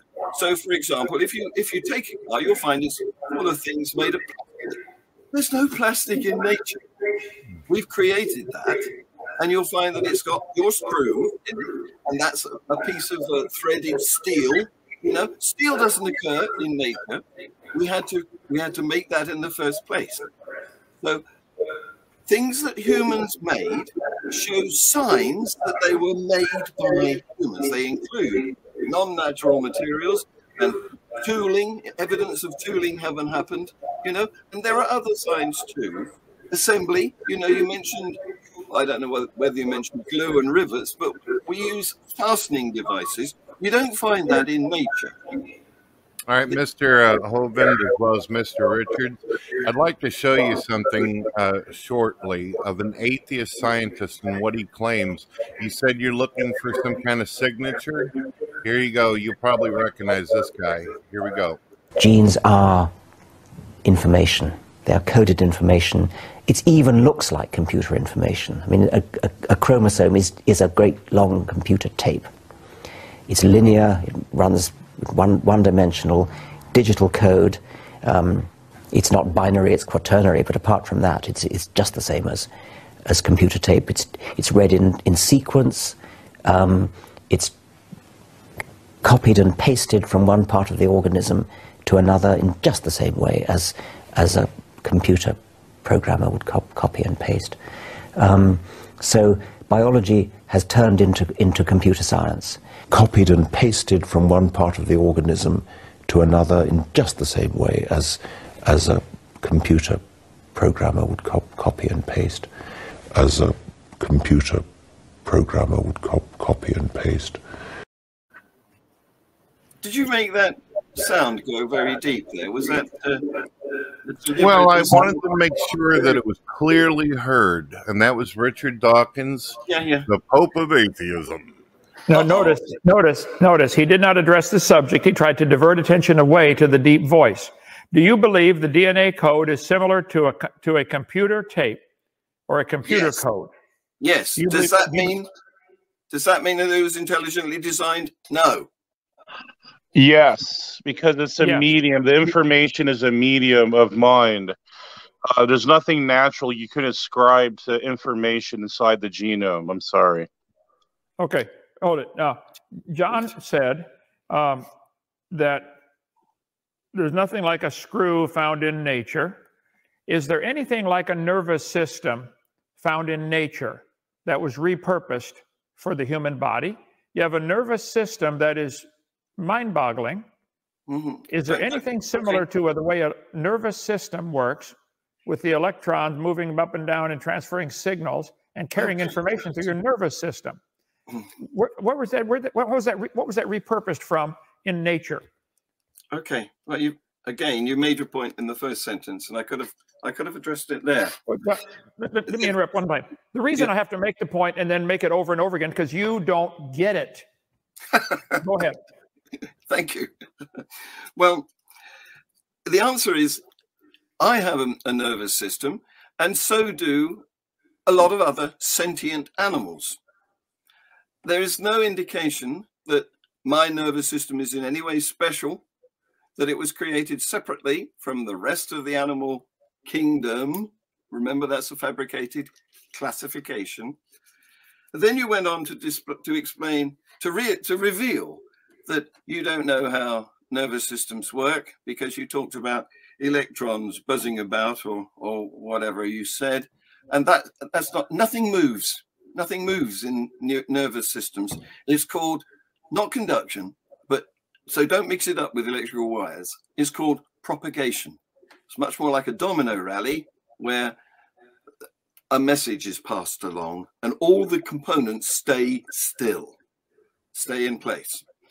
Anyway, why do we think? I'm not sure what your question was there.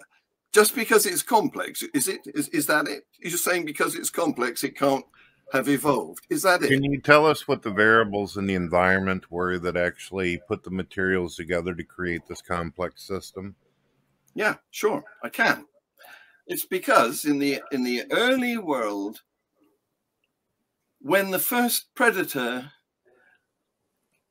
discovered the taste of the first prey, it became an advantage to be able to see, even if at that stage it was only to distinguish between light and dark.